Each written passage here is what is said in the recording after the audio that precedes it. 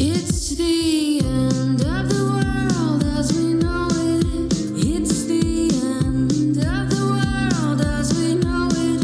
It's the end of the world as we know it. And I feel fine.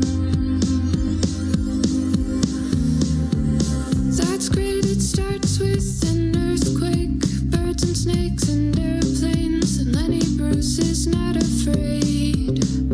I've a hurricane, listen to yourself, turn worlds if stone needs stormy Serbia and needs speed it up a notch, speed grunt, no strength, the ladder starts to clatter with fear, fight down, high wire and a fire, represent the 7 games and a government for hire and a combat site, laughter wasn't coming in a hurry with the furies beating down your neck, team by team reporters baffled Trump, tethered crop, look at that low plane, fine, then, overflow, population coming, look what it'll do, save yourself, serve yourself, world service, no needs, listen to your heartbeat, tell me what the rapture and the reverend and the right, you vitriolic, patriotic, slam, fight, bright light, feeling pretty psyched, it's the end of the world as we know it, it's the end of the world as we know it, it's the end of the world as we know it, and I feel fine.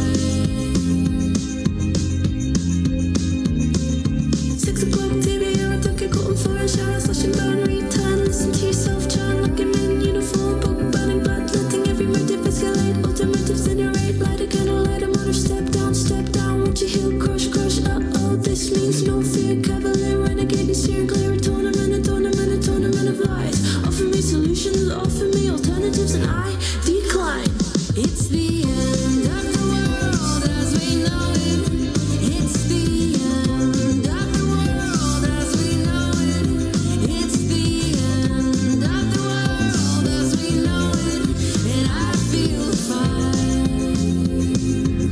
Oh, it's the end of the world as we know it, it's the end of the world as we know it, yeah, it's the end of the world as we know it, and I feel fine. I feel just fine.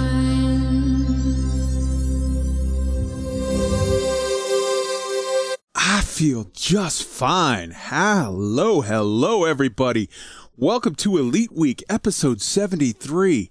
Alpha 4 Odyssey launch, endings and beginnings, Galactic Water Cooler, Friday, April 23rd, 2021.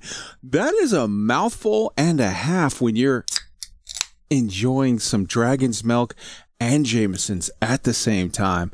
We made it, folks. It's Friday. Woo! As Ric Flair would say so eloquently. We're alive. We get to party. It's the weekend. We're done. We're working for the weekend, and the weekend is here. I am your host, Kai Zen. With me, as always, is Roy. Say hi, Roy. Good evening, everyone. Happy Friday. Glad you're here with us. All right. And Tweak74. Say hi, Tweak. Yes, here we go again. You're not hearing things double. You didn't hit your head. It's the weekend. We've made it. We've got news. We're going to have some conversations this fine evening. It's the freaking weekend, baby, and we're ready to roll. Say hi, Wolf. I have beer. I'm very happy.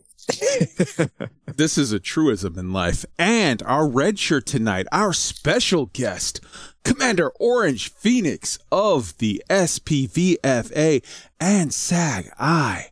Say hello. Hello, folks. It's going to be a cracker tonight. Enjoy.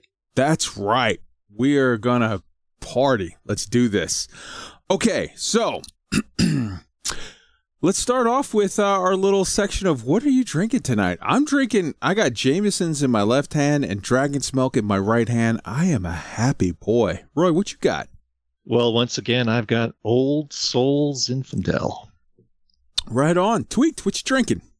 Oh, I'm a coffee lover, so I've got a giant cup of coffee next to me again. No alcohol for me, not a big drinker myself. There you go. And Wolf, what you got tonight? I have Hever. It is a German Pilsner. Ah, very good. So good, it makes you want to goose step through Paris. Orange Phoenix, what you got? I'm mixing my drinks. I have, because it's ridiculously early in the morning, I have a lovely cup of coffee. and I have a can of beer. What kind Nice. of beer you got? I don't want to mention because it's terrible. Ah, so basically you're drinking some Four Loko, some homemade Four Loko. You're just double barreling it. I dig it. No, I wish. No, basically, I did not have the opportunity to get what I wanted, so I will make do with the company. Fair enough. So our on-air producer tonight is me, sweet baby Jesus, help us. Our graphics producer is Swordsmith and Control It On, the Dream Team. Our executive producer is Wolf Dragon. And our podcast editor, I want to give a shout out to Monohive. My man Monohive is feeling a little under the weather. I can't really get into details of what it is, but he may be feeling under the weather for anywhere from a week to several months. I think you could piece it together. Didn't violate HIPAA technically. All right. Monohive, dude, we hope you feel better, brother. We hope that you and your girl are all right and that everything is good out there. We just want you to know we greatly appreciate you trying to do any work that you can. Like today, I talked to him early. He messaged me and he was like, dude, you said you were having a hum on your mic. What's going on? And I was like, we're working on it. We're figuring it out. I ordered a thing from Amazon, but in the meantime, if you want to spend some time working on something, don't even worry about my mic. I got Control It on that. But if you could maybe take a look at the Roy stories. And he was like, all right, let me see. This one doesn't have actually a lot. I'll do it. I'll knock it out real quick. We love you. Thank you for doing that. But also put your health first. Don't push it. Don't put yourself in a position where it's difficult to breathe and whatnot. Get better soon. We love you, and we hope that we'll be welcoming you back soon. In the meantime, whether it's a week or two, I can do the editing on the podcast, or 3 or 4. It doesn't matter. I don't do anywhere near as good a job as you, but I'll get it done. Just take care of your health and be well, sir. I'm sure everybody in the crew wants to shout out and send some love to Monohive, so do it quick. Yeah, thanks, Monohive. You're the man. best. Get better. Yeah, we love Get better everything soon. you do, man. Take care of yourself. Health always comes first. Always, always, always. All right, our cover art tonight was, but it's just right there. You figure it out. Our opening song was It's the End of the World as We Know It, and I Feel Fine by Pomplamoose with Doty and Maddie Pop. Love them cute girls singing songs.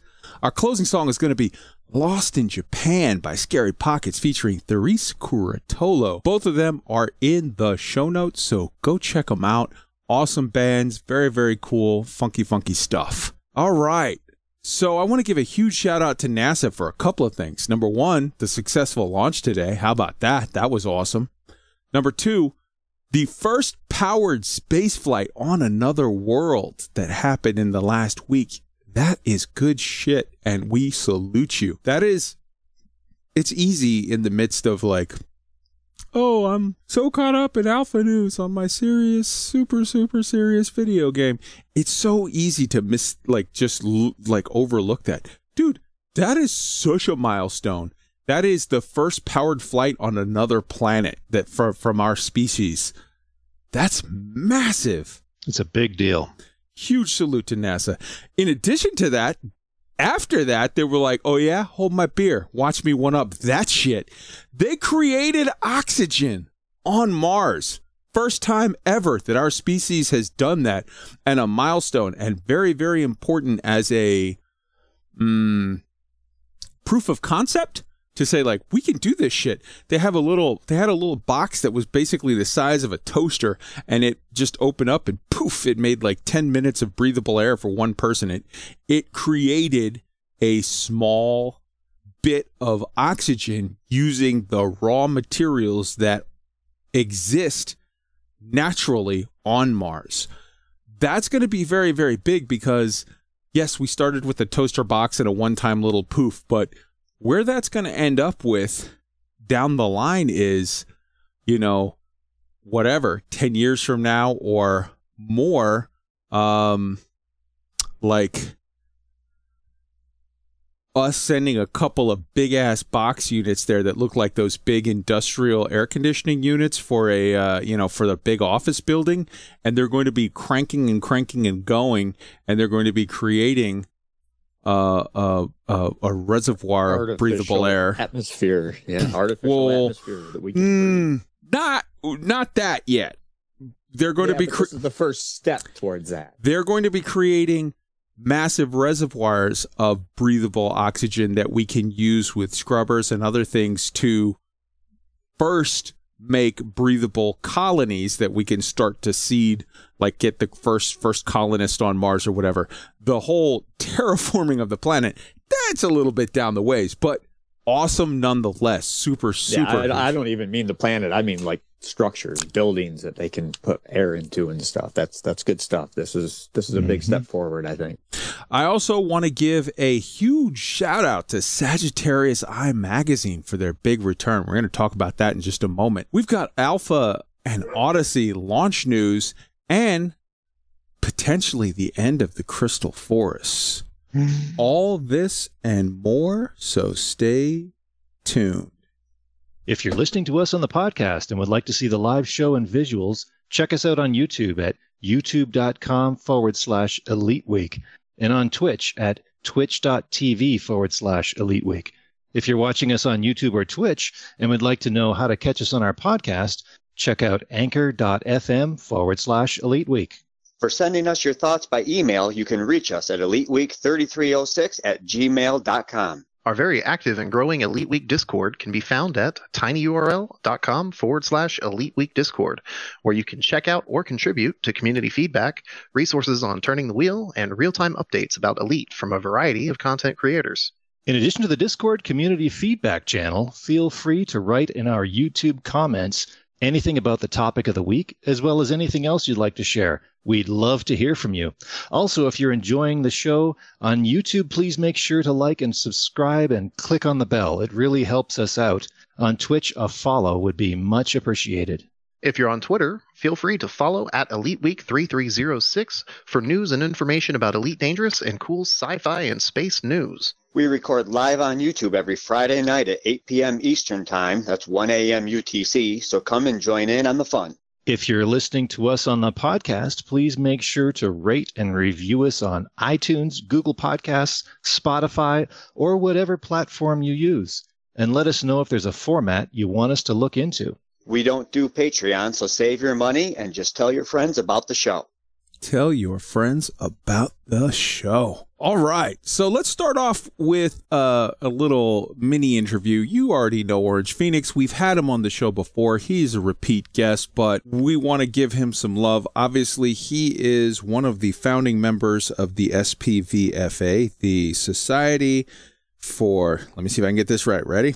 Photography, Videography, and Fan Art for Elite Dangerous. In addition to that, as his role as one of the SPVFA sort of head guys, he also, because SPVFA sort of took over doing the art department for the SAG-I magazine, he is also on staff at SAG-I, and I think you have some exciting news that you'd like to tell us about. Go for it.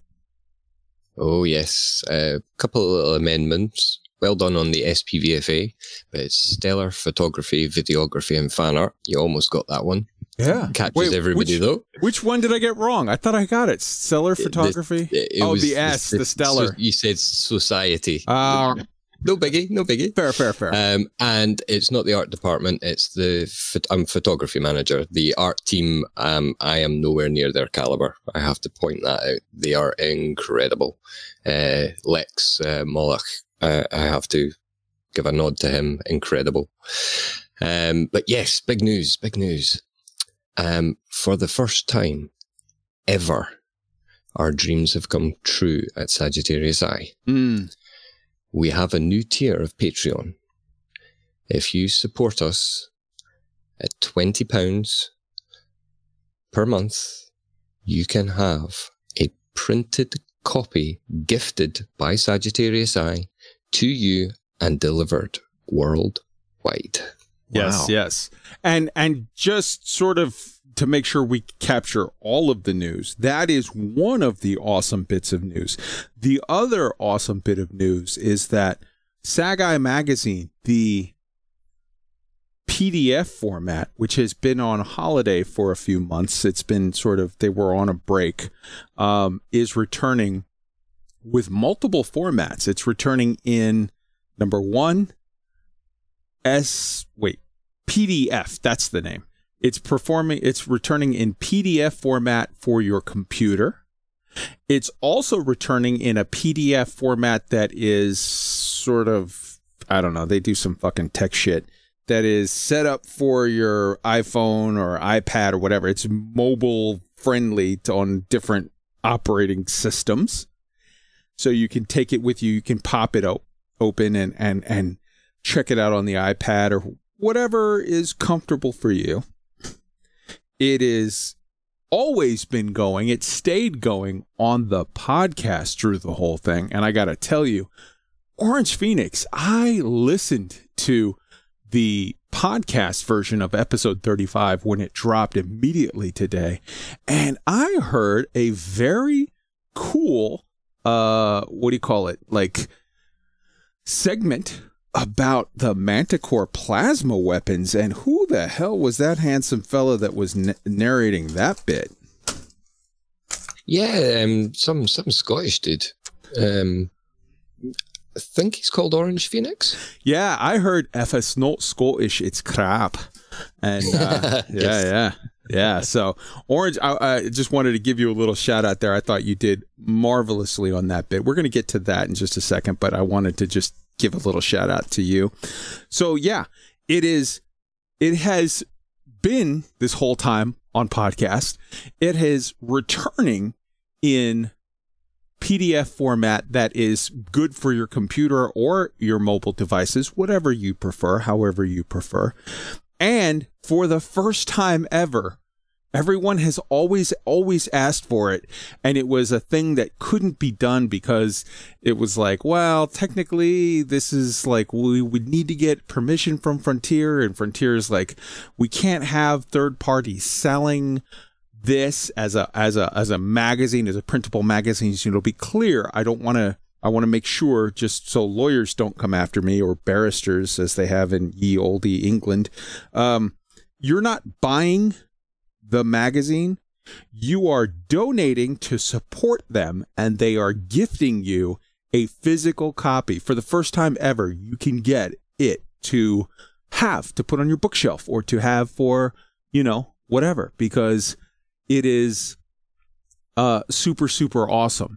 And just to clarify, basically the way that you would get that is donating, showing your support for Sagittarius Eye Magazine on their Patreon at the 20, was it pound or dollars, whatever, at the 20 widgets level, at the 20 guinea quids level. And then they will gift you the physical magazine to have for all time. I consider collector's item. I think that shit is well worth. So what did I get wrong? Quick question. Sure. That's in the chat. English, he's asking, is it a one-time donation or a monthly thing? I think it is up to you. It is a monthly thing, but it's Patreon. You can drop out, drop in as you wish. 3 tiers, one at £1, one at £5, and then the top tier at 20. It's in your control. And I think that the way that it works is that, like, sort of once a month when they go to send out the magazines, and I believe, if I remember correctly, from a little Suverini birdie, that they're going to look to start doing some back issues at some point. They got to get it up and running, though. They will have more exciting news in the future on back issues. But, it's one of those deals where you make a gift subscription, or not subscription, a donation of the £20 for that month, and you will get a gift of the physical magazine. You have to be very careful how you say that, because barristers, whatever. Absolutely. Yeah. It's a gift from us for your support. Absolutely. So I just wanted to give a huge shout out. For me, I'm on staff at SAG-I. I don't do any of the actual like work. Like they have writers and editors and photographers and layout people that do all the actual work. All I do is show up and they put a mic in front of me and I talk shit and I pretend to be, this guy or that. I'm a wacko cultist. Oh, I'm a fucking AXI founder. Oh, I'm a Colonia original whatever guy. Like I just show up and like I just talk shit. That's my only skill. But I can also shoot people, but I don't think that's really useful anymore. So for the people that are out there doing all this stuff, huge salute. Big love for SAG-I magazine. So, yeah. I let's be honest, and anyone here, feel free to correct me or call bullshit if you think I'm wrong. SAG-I magazine is not the greatest content creator for Elite Dangerous. SAG-I magazine is the greatest content creator, I think, as far as I've ever seen, for any video game ever in my lifetime. They are amazeballs. They are to be revered. So big, huge salute and lots of love. Guys, hop in with your comments on SAG-I. Yeah, top shelf. Love the. I listen to it and look at it at the same time. I like consuming it now that way with the video and the audio together. I think that's fun. It's an extra dimension to it. And I really enjoy it. I'll say this real quick, sorry, and then I'll let you guys continue. There's a lot of new players that have come to the game from the Epic Store big giveaway thing, from the gold Xbox widget thing, live, whatever, and from, I'm a shooter guy and I'm coming for Odyssey. There's a lot of new people that have come to the game in the last 3 months and will come to the game in the next 6 months.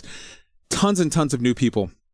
Look, you have 35 episodes of SAG-I, all on podcast, and many of them, I mean, they missed like 5 or 6 or whatever, but many of them on PDF format that you can go back and read amazing articles with amazing artwork. You can unlock, because Elite Dangerous is not easy with its lore. It doesn't put it in your face where every person does the same quest like World of Warcraft or whatever. You have to go looking for the lore. And there's a lot of people that think there is no lore to this game because they haven't found it. SAG-I magazine is your best way to find the lore. They will give you stories, tell you locations. You can go there. You can hear an amazing story and then see for yourself that it exists in the game. I'm going to turn it back over to you guys. Tweak, your thoughts. Yeah, well, I've said on the show before that SAG-I is my number one content of anything. I love the in-universe. I love the way they do it. And you're absolutely right. When I first discovered Elite Dangerous, that's what I did. I devoured YouTube videos. I discovered SAG-I and I went back to episode 1 and found my way all the way through. It's a great teacher for what Elite Dangerous universe is all about. Just in today's podcast, for example, they do a whole big story about the Starship One debacle, and it goes into detail about all the politics and everything, and it's just such a great way to wrap your head around the happenings of the galaxy of Elite Dangerous. Right on. Do you have anything else you want to add, Orange? Well, as you said, the podcast team, hats off. We went into hibernation as in the PDF format. Simply because, there was a downturn in content and it was proving very difficult for us to be able to keeping the caliber up of the visual stuff. And the podcast team did a solid job of just keeping SAG-I burning and going. The team are fantastic. They really deserve a huge shout out for doing that. There's 27 PDFs, I believe. There was 26, and then we had the break, and now obviously we've just come out with the new one. The team that do the research, they do their research. They try and get all the facts. They sift through that lore, and it is so informative.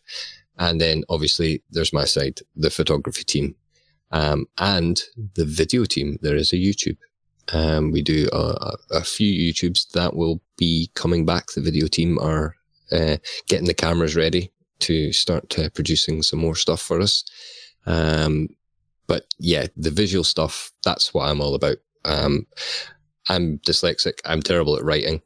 I listen to the podcast as opposed to read because of my dyslexia, and having that visual aspect is glorious. And the art team, shout outs for DMC Rules. We've now got Tokuso on board and the amazing Ian Barston. And can I just say, Sovereign has been a backbone to Sagittarius Eye for years. Hats off. Yeah, look at it. You'll see exactly what I'm talking about. Hell yes. Hell yes. And you know what? Let's just go right now and hop in on this. I'm going to give you my breakdown because I listened to it while on the road today. I was working from 1 a.m. till like 5:30, 6 p.m. It was a long day, but I listened to it on the road. First off, the episode today had a very cool comprehensive history of the Thargoid War with lots of different viewpoints and like historical facts and information on it.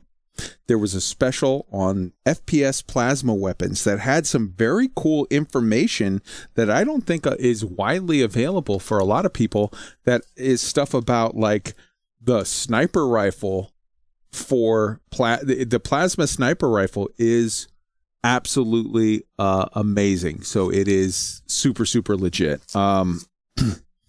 In addition to that, there was information, as Tweak said, about the Admiral Vincent trial, which is the whole Halsey, event where she was on the ship that sort of exploded or whatever in Witch Space, and then she came back and she said that she was with the caretakers of the galaxy, and her information, for those who don't know, she was like, go to this location, go in this direction, go over here. You're going to find something. You're going to find proof. And this is years ago. Players went out and looked in that direction, and that's how they discovered the Guardians. And, was it the Guardian AI or the Guardians that she found? I think so. We can't prove one way or the other, but it's super, super compelling and interesting. In addition to that, Sovereign did an interview with Aramis Kamzel. And if you don't know who Aramis Kamzel is who I want to be when I grow up. That guy is, I think, one of the top three, like, if you had a Mount Rushmore, if you had 4 faces carved into the side of a mountain that sort of represent the best of what Elite is, Aramis Kamzel would be one of those faces. He is the originator of the Galactic Mapping Project, one of the founders of FleetCom, he was the originator and one of the main forces behind Distant Worlds 1 and 2, and one of the organizers behind Distant Worlds 3. He is the sort of one of the main organizers of the DSSA. At one point, he ran the Children of Vraxla. This guy is sort of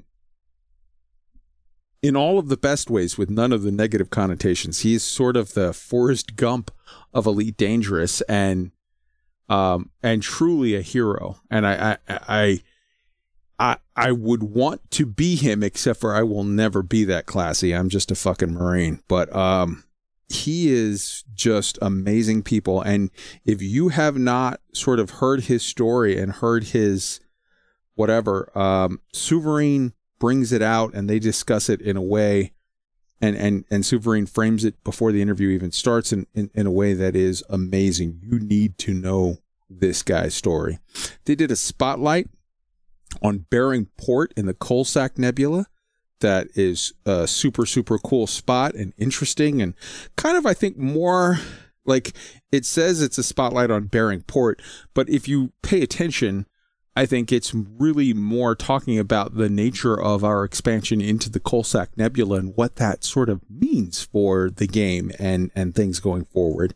And in a first, there's a new segment that was debuted, What I Fly. It's a new series that is going to be a semi-regular series where they interview a commander and they talk about, like, what ships do you fly and why?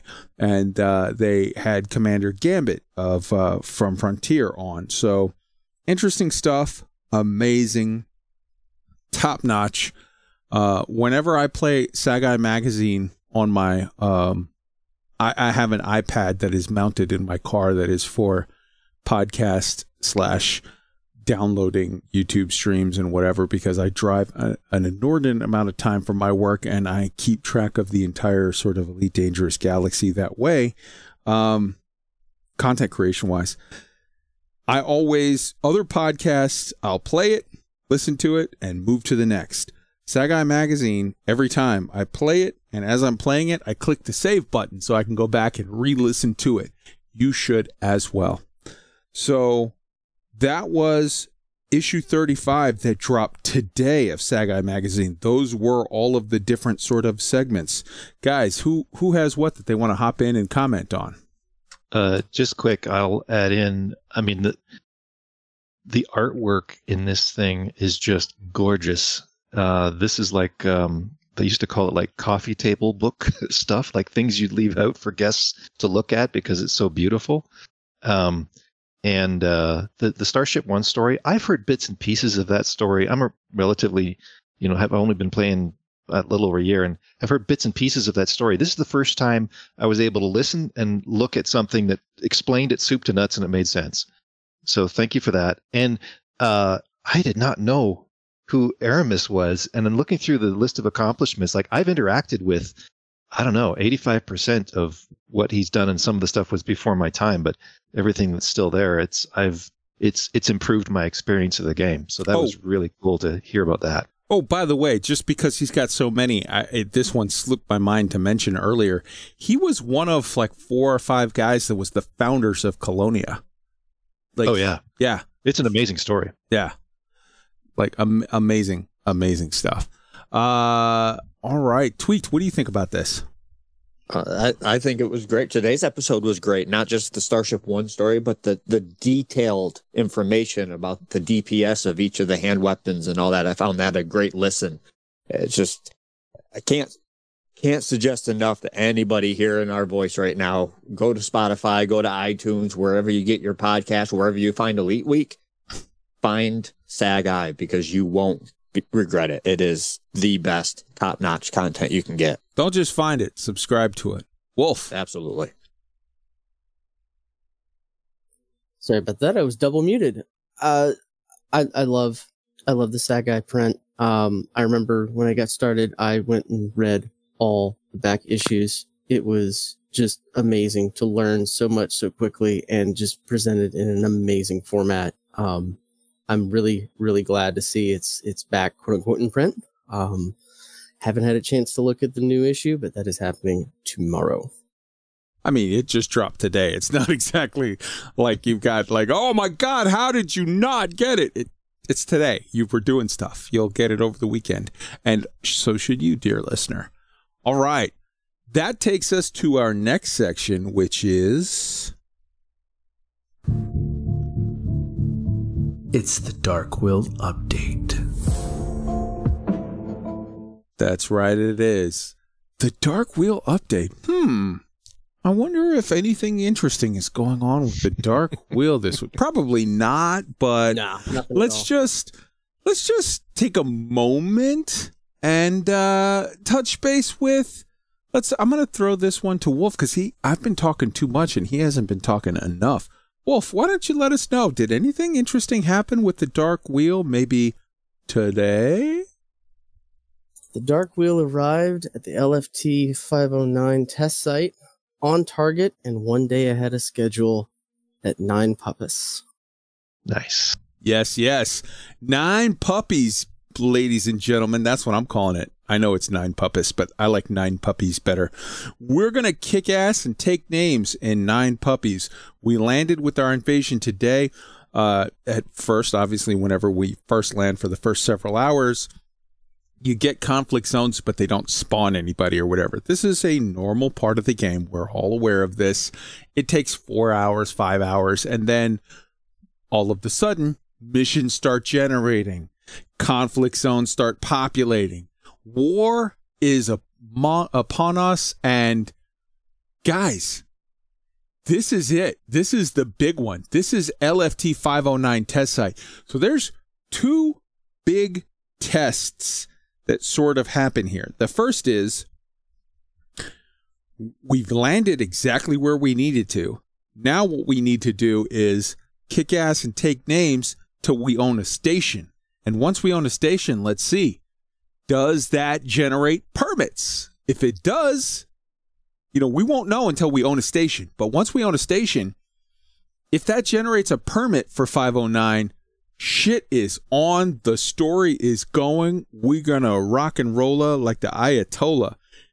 If not, okay, there's still the chance that when we own the system and expand from the system in a shaped jump, and correct me if I'm wrong, Wolf, but this shaped jump should be a piece of piss because we're right next to 509.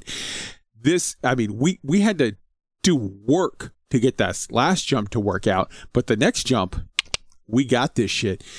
If we shape a jump to where the BGS rule says we should land in 509, then we will for sure know either A, we do, or B, nothing happens. And at that point, I think we have a talk internally among the group and see how we want to proceed, if we want to proceed, what happens with the Dark Wheel. But Wolf, take over, talk a little bit, tell us your thoughts, your experiences, and some shout outs. Go. Yeah, so we us and the Black Sky Legion and the Rabbit Hamster Assault Force have been working behind the scenes, as we do, making sure that this jump happened the way it needed to happen. And all the guys have done an absolutely fantastic job of making that happen. I would love to pull all kinds of names, but it seems every time I hit the push to talk button, my computer goes straight to desktop. So rather than missing a whole bunch of people by doing this off the top of my head, because I have been looking at BGS again today to see if there's anything weird or whatnot going on, and making sure that the standing orders got posted up properly, and all the other housekeeping that we do to keep the line secure is going awesome. I just want to say thank you to everyone, the Legion, the Rabbit Hamster Assault Force, the Public Standing Army. This is your effort coming to fruition right now. We can plan, we can have ideas, we can set up things, but you guys are the ones actually doing all the work, and we could not have done this without you. Thank you. Absolutely. So, everybody out there, go to 9 Puppets and start killing people for the Dark Wheel in the war. Let's have some fun. We got our Mu Hercules selection, whatever, our that conflict still going. So let's wrap that up. Let's kick ass in the war, and let's see what happens with this whole, LFT 509. This is the super, super exciting time, which takes us to our next segment, which is your David Braben Moment of Zen. Every week, well, not every week, but a reoccurring segment we're going to have is we're going to play you some David Braben from the past, an interview, whatever, and you're going to hear from the man himself, what he thought and some words of where he wanted to shape Elite to go. And then we'll have a little discussion on, where it is going and how we see those things match up and what we think might be things that can happen in the future from that. So I hope you enjoy this. So we've got a really good time coming up now with loads of new people coming to join us because of the PlayStation 4 and also hopefully on other platforms too. With the launch of Elite Dangerous with 2.3. It's in beta now. We're all very, very excited about it. And so it's been a great year. In fact, it's been a great several years for us, the lead up to this. And to give those new players some background of what is, what is Elite Dangerous about, and this whole feeling that you've got the real galaxy out there. So Elite Dangerous has the whole of our real galaxy, which is just stupidly big. I'm not going to start, reeling out the comparisons, but 400 billion star systems is the real galaxy you see in the night sky. Every single star you see in the night sky with the eye we'll see, and a whole load from telescopes as well, some 160,000 of them. We're set in the year 3303 now. It's moving forward in real time, and seeing how things have changed. So we've got a future where we've made it as scientifically accurate as we can, with the one exception, we've got faster than light travel, but you never know, that may come. But the great thing is thinking how that would happen. So imagine the Earth in the 24th, 25th centuries, where suddenly you've got faster than light space travel, and it starts to become cheap. So you get large groups of people getting together. And I draw parallels with the wagon trains in the settlement of North America that would just head off into the unknown, and some of them might just disappear. Some will make it and settle cities, or in our case, settle planets. And it's that whole sort of slightly cowboy free-for-all that is the basis of the world we've created. Now, one of these great wagon trains set out and ended up forming what later became an empire. But they went as far as they possibly could, over 100 light years, which is a stupendous distance. But when you start comparing it with the galaxy, it's actually right next door. But anyway, they did this, and then new technologies developed, and they diverged a bit from the people who remained based on Earth, and grew, and then sort of entered this state of Cold War, where the two spheres are sort of met and now congealed into the whole of sort of human space. But they came up with very different ideas. In the same way, a lot of the founders of of modern day United States wanted to change the way things were done. They wanted to change things were done. So it started off with a system that was quite Roman based. Looking at the sort of the empires of the past and the sort of things they did, where you've got slavery, but it's very controlled slavery. It's very, very different. And seeing how the frictions between those worlds start up. And then we got a third superpower, started much later, called the Alliance, which is from people who didn't really like either of the two superpowers. The Federation, which is we can sort of recognize it from sort of present day America, I think, and other places, but is sort of what you would expect in terms of growing it, but very, very capitalist, all this sort of thing. Whereas, interestingly, the Empire has different laws to look after slaves, so you just get different mindsets. Where I think the Alliance is all a bit happy-go-lucky, a bit like modern-day Europe, and probably always falling out with each other. Not that we do that, of course. So that's a bit of the sort of the background. And then that story has moved forward. We've had lots of player groups coming up, disrupting systems, overthrowing governments. So it's always in a great state of flux, and you'll be joining in with that. But also sort of in parallel to that, we've had some great discoveries. Lots of players have seen themselves as explorers, because although human space is huge, probably 100,000 star systems or whatever, that is a tiny, tiny drip in this immense galaxy. And so what a lot of players have done is just headed out into the unknown. One group of players has founded a new centre of humanity called Colonia, which is all very exciting, and amazed the number of players who've done that. A lot of people who've visited the centre of the galaxy and even headed right across the galaxy. There's a new system now called Beagle Point, right the other side of the galaxy, and it's actually such an investment of time to go there. It's pretty amazing. But that's some of the background of it. And as part of this exploration, also people have come across an old alien race, which has since been called the Guardians. So people have been finding out things about that. But these are relics. This is a race that existed quite a while ago. But also other people have discovered unknown things, unknown artifacts, unknown probes, these strange probes that make funny noises when you approach them, and people have discovered all sorts of things with that, and the question is, what is their origin? Now, just sort of pausing that, what's interesting with the Guardians, that's sort of 1 to 2 million years ago, they went extinct, and people are still discovering the exact reasons why that happened.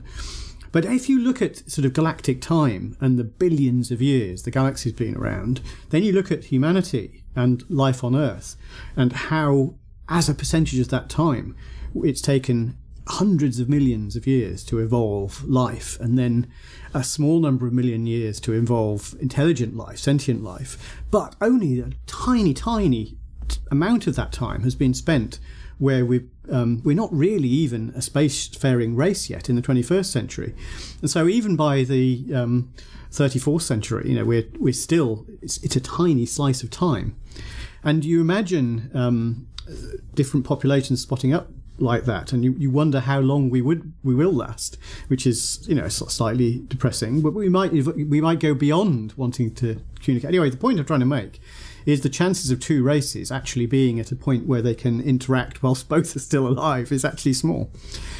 And this is the basis for our story, of course, because the beauty and interesting thing with things like the unknown artifacts, unknown probes that have been discovered already, and other things that people might have seen, or have they seen, in Elite Dangerous already, is it creates wonderful speculation. But it's that great feeling of discovery.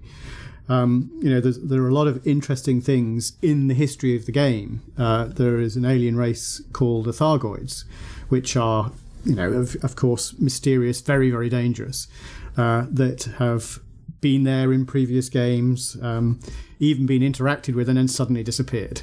And so there are lots of interesting mysteries. There are some reports within Elite Dangerous of people having seen amazing looking spaceships in hyperspace. It's something that's been named hyperdiction.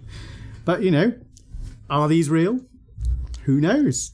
Very, very exciting. And so one sort of group of characters we have in the game we call the Engineers. And these are an oddball group of people who have, for whatever reason, sort of broken away from the mainstream and are doing their own thing. A lot of them are sort of a fair way out of the outside, towards the edges of the human bubble or whatever, doing different specialities, and you bring them things, and they will do things like tuning up your weapons or your shields or whatever. And one of these guys is a guy called Professor Palin, who had actually headed right out in the Pleiades, where all the sort of alien contacts been going on, and he seems to be doing a lot with alien materials and things that some people might think are slightly questionable, but is researching into these things and has discovered a lot of things that have been able to help humanity. Now, one of the things is these unknown artifacts. If you carry them in your ship, you find it creates terrible corrosion. And it turns out to be some sort of biological process, maybe not unlike what the barnacles do, where it's taking the metals out of the structure of your ship, which of course isn't a good thing, because you like the structure of your ship to stay a strong structure. So what he's found is that these unknown artifacts won't go through certain materials.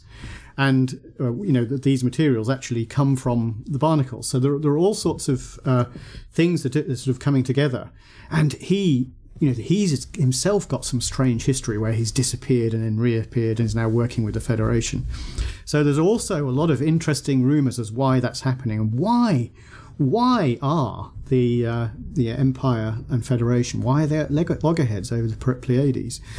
Both seeming to be getting ready for war, building large numbers of ships, and there's already been the odd tussle between the two. So quite how that pans out is interesting, and how that's going to interact with the incoming aliens. And there's been a lot of mysterious goings on, which who knows whether they're important or not.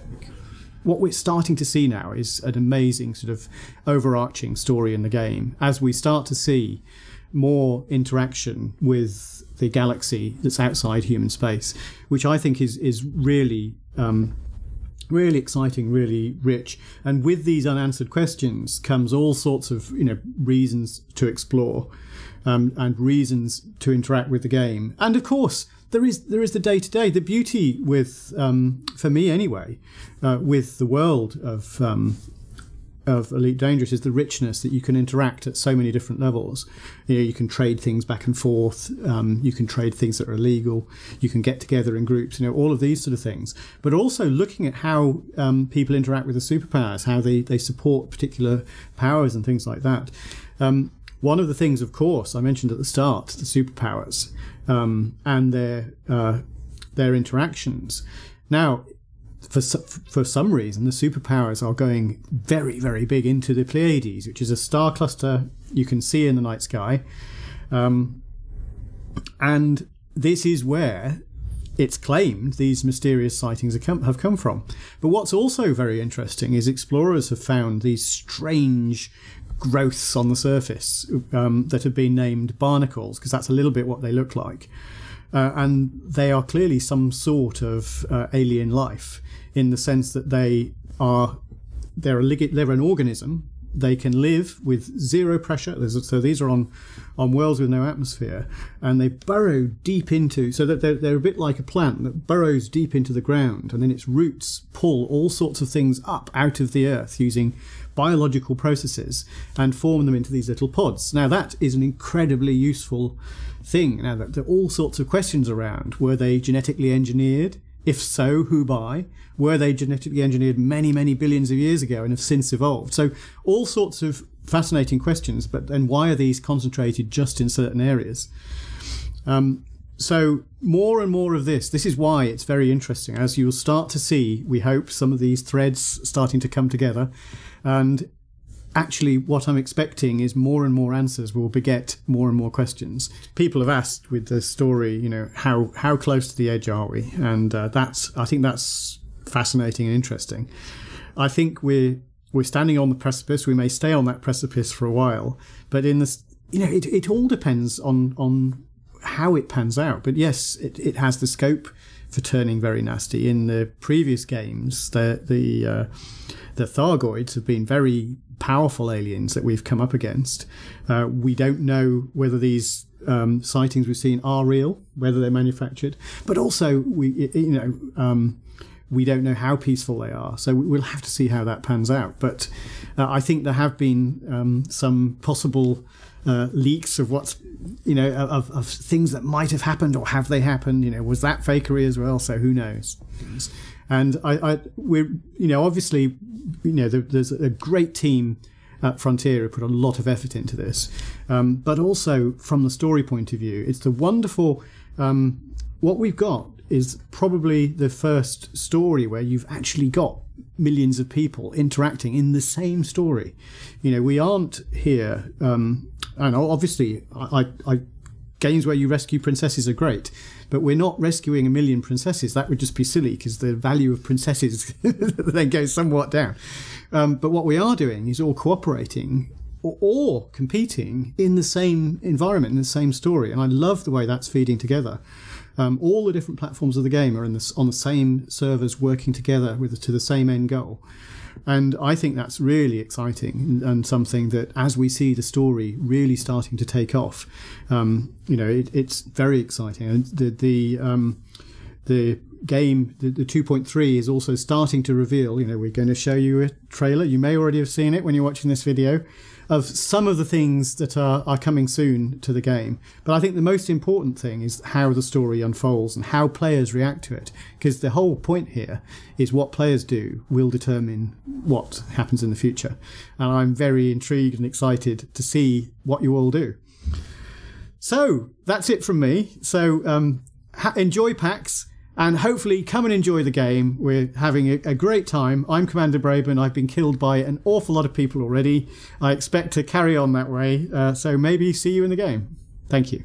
Right on. So that was the man himself talking about sort of the whole situation with regard to the development of the game, and more specifically the Guardian and Thargoid issue. I mean, he touched early on in the game in sort of the breakdown of how the different groups have evolved, and obviously that is very much in play with regard to the Marlinist, and because he talked about the Empire breaking off from the Federation and whatnot.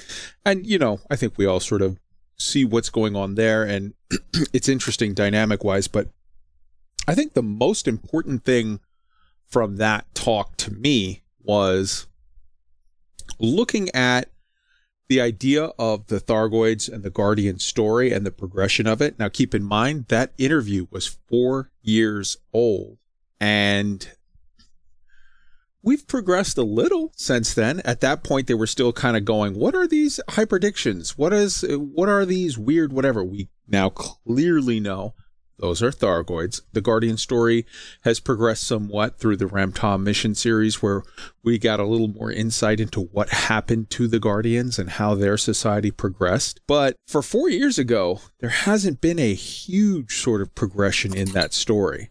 Now, let's set that aside for just a moment and look at the whole concept of it's rare that you're going to have other alien species in the galaxy. But I'm gonna bang on my drum. I have been saying it for forever, and I will continue to say it. I want more aliens in this game, more species in this game. I would very much love an alien species that we contact where we do not immediately go to war. We don't just shoot them. I would like peaceful interactions with aliens. Now, that doesn't necessarily mean friendly. Some of those could be peaceful interactions where we are cooperating with them, we're helping them, we're whatever.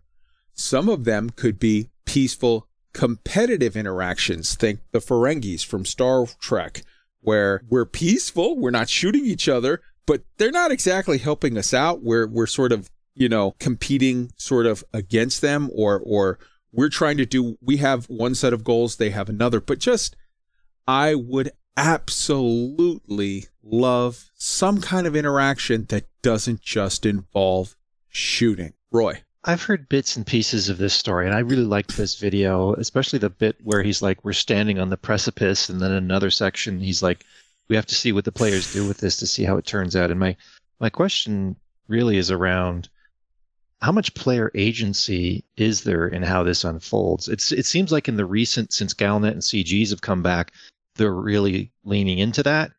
And it feels like there was this dark ages between 2017 and, say, a year and a half ago. And part of me is like, well, maybe they had other things they were working on. Maybe there was some change in focus at FDev about how much energy they were putting into Elite Dangerous. Or is it that, for a period of time, we weren't playing the game right and we hadn't unlocked some stuff that was supposed to carry it forward? I'm not sure what to think about all that. Well, to be clear, when you say there was a gap between 2017 and a year and a half ago, it wasn't a year and a half ago. It was literally last October 10th. It was like 6 months ago that they turned back on the story. And to be clear, when you say how much of that was we weren't playing the story right, nothing changed between October 9th and October 10th other than Frontier turned it back on. I think when we talk about our interactions with the Thargoids and saying like, well, we obviously have very limited interactions with the Guardians in that they're a dead race. Now, I strongly believe that we find in the future that they're not as dead as we propose, in that their AI continues on, but we've had no sort of opportunity to interact with that. And I don't think that that's a situation of, we have to find the system that it's in. I think that's more of a situation of Frontier has to turn that on in a future content drop. But until they do, there's nothing really on that side we can do other than study the ruins. And we've gone through the entire series of Ramtom missions and discovered everything there is to discover on that. I believe that there will be a continuation coming soon with more information on that. And part of this alpha, like Alpha Stage 4 was supposed to open up to the whole galaxy, and it didn't. It's still staying in the 50 light year bubble. And I believe that the reason for that is that they are coding like hell and working on putting, not necessarily like, okay, this is it, we're going full on, but the next iterative step in this process. I think there's going to be some new stuff in Thargoid and or Guardian sites that might not be turned on. One or two little things are going to be turned on right at Odyssey launch. I think it's going to be just like a teaser, a amuse-bouche. And now you're going to have to wait 3 months, 6 months, a year, 2 years, whatever, at some point during the Odyssey spectrum, if you will, there will be more content story-wise that will be coming to further that story. I think based on Art's appearance on the Grinning Crows stream and some things, some little teaser hints or whatever, I think some continuation is coming very soon. But I think it's going to be more of a teaser, and now you wait a while. With regard to the Thargoids, I kind of have an issue with that because it's been stated over and over that it's like, it was stated at the beginning, well, what happens with the Thargoids, that's going to be up to you and how you interact with them. And I gotta say, I kind of a little bit call foul on that. I don't think that that's really true because they never gave us an opportunity to interact with the Thargoids other than shooting them. There was never a communication attempt. There was never, oh, you have this new module in your ship now that is a decoder module, and you can try to, see what they're saying. It was always, you have 3 options with Thargoids. Number 1, you can show up and feed them occupied escape pods, in which case they will take them and leave. And so now you're a mass murderer of your own species, and they have done nothing other than take your stuff and go. 2, you ignore them completely.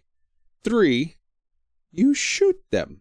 We never had an option 4 that was like, make peaceful something. Other than, I guess, theoretically, be their friends and murder your friends and hand over your own species in some kind of weird V, the final battle. Remember those guys in V that were like, they were wearing the alien suits and they were like, I'm part of the Hitler Youth. And it's like, oh, okay, dude. So yeah, I kind of like, I want the story to progress, but we haven't had the option yet. I think there's some tantalizing stuff in the future, but I would very much love interactions with an alien species where we didn't shoot, and we've never had that. So I would love a couple new alien species. Tweaked, you had a thing. Yeah, the first thing I take from that video was David Braben himself, the look in his eye, the joy, the love he has for the story he is telling. And to me, that is what has made Elite Dangerous so great as it is today. Now, like you said, that was 4 years ago, 2017. Correct. And let me, I agree with you, Kai. It would be great if we had another alien species in here, friendly or not friendly even. But even if it's just the Thargoids, I've flown from one end of this galaxy to the other. I've gone bug hunting. I've never been hyperdicted. I've never been hyperdicted in this game. And to me, if the Thargoids are going to be a threat, if they want to advance this story, they got to make them more dangerous. They got to make them pop up in random spots and just start pulling people. Make them scary. Make them the monster that they're supposed to be. Because right now, I don't care about them. If I don't fly out to where they are, I don't ever have to think about them. And the fact that it's been that way for 4 years for the most part, I think it's time to start ramping that up. And quite honestly, I know we'll talk about this a little bit later, but the new CG collecting Guardian stuff makes me wonder if we're not seeing the start of that right now. Orange Phoenix. Yeah, I remember when that video dropped. I wasn't too long into the game. Now I was a 1984 player, so I had deep set roots in Elite Dangerous lore and all that. But I remember when that dropped, and Thargoids, Guardians, yeah, that sort of rush of here comes God knows what, and we're getting the chance to sort of shape the story. The way he talks about the enthusiasm, as you were saying there, Tweaked, it really hit the community, and then it fizzled out. It did fizzle out. Personally, I think that's business. It was Frontier having to delve in different directions to make their business grow to reach this dream. Personally, that's how I believe. They realized they did not have the financial backing or structure to get Braben's dream to become a reality. And we ended up with this lull.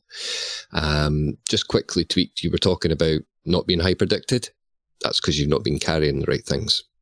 I can guarantee you will get hyperdicted if you carry the right things in the right places. In the right places, exactly. I agree with that, but if the Thargoids are going to be the big baddies, then they should be hyperdicting people left and right, whether we have anything in our cargo holds or not. Exactly. If you're in the wrong place, full stop, they should be getting you. I agree wholeheartedly.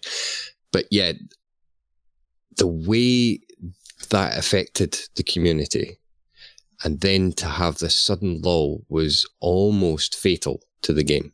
And personally, the team that they've got aboard now, the listening they are to the community, the hints here, the hints there, it's all building to something. And I think, you mentioned Crow's stream with Arthur. There was a good few things hinted in there. There's stuff coming, and I'm excited personally. Right on. So I noticed nobody picked up I've said it a couple of times and sort of nobody ever picks it up. Am I the only one that would really, really love a sort of Minbari or a Narn race where it's like, oh man, we come across an alien group that's been really put upon by Thargoids or whatever, and they need our help.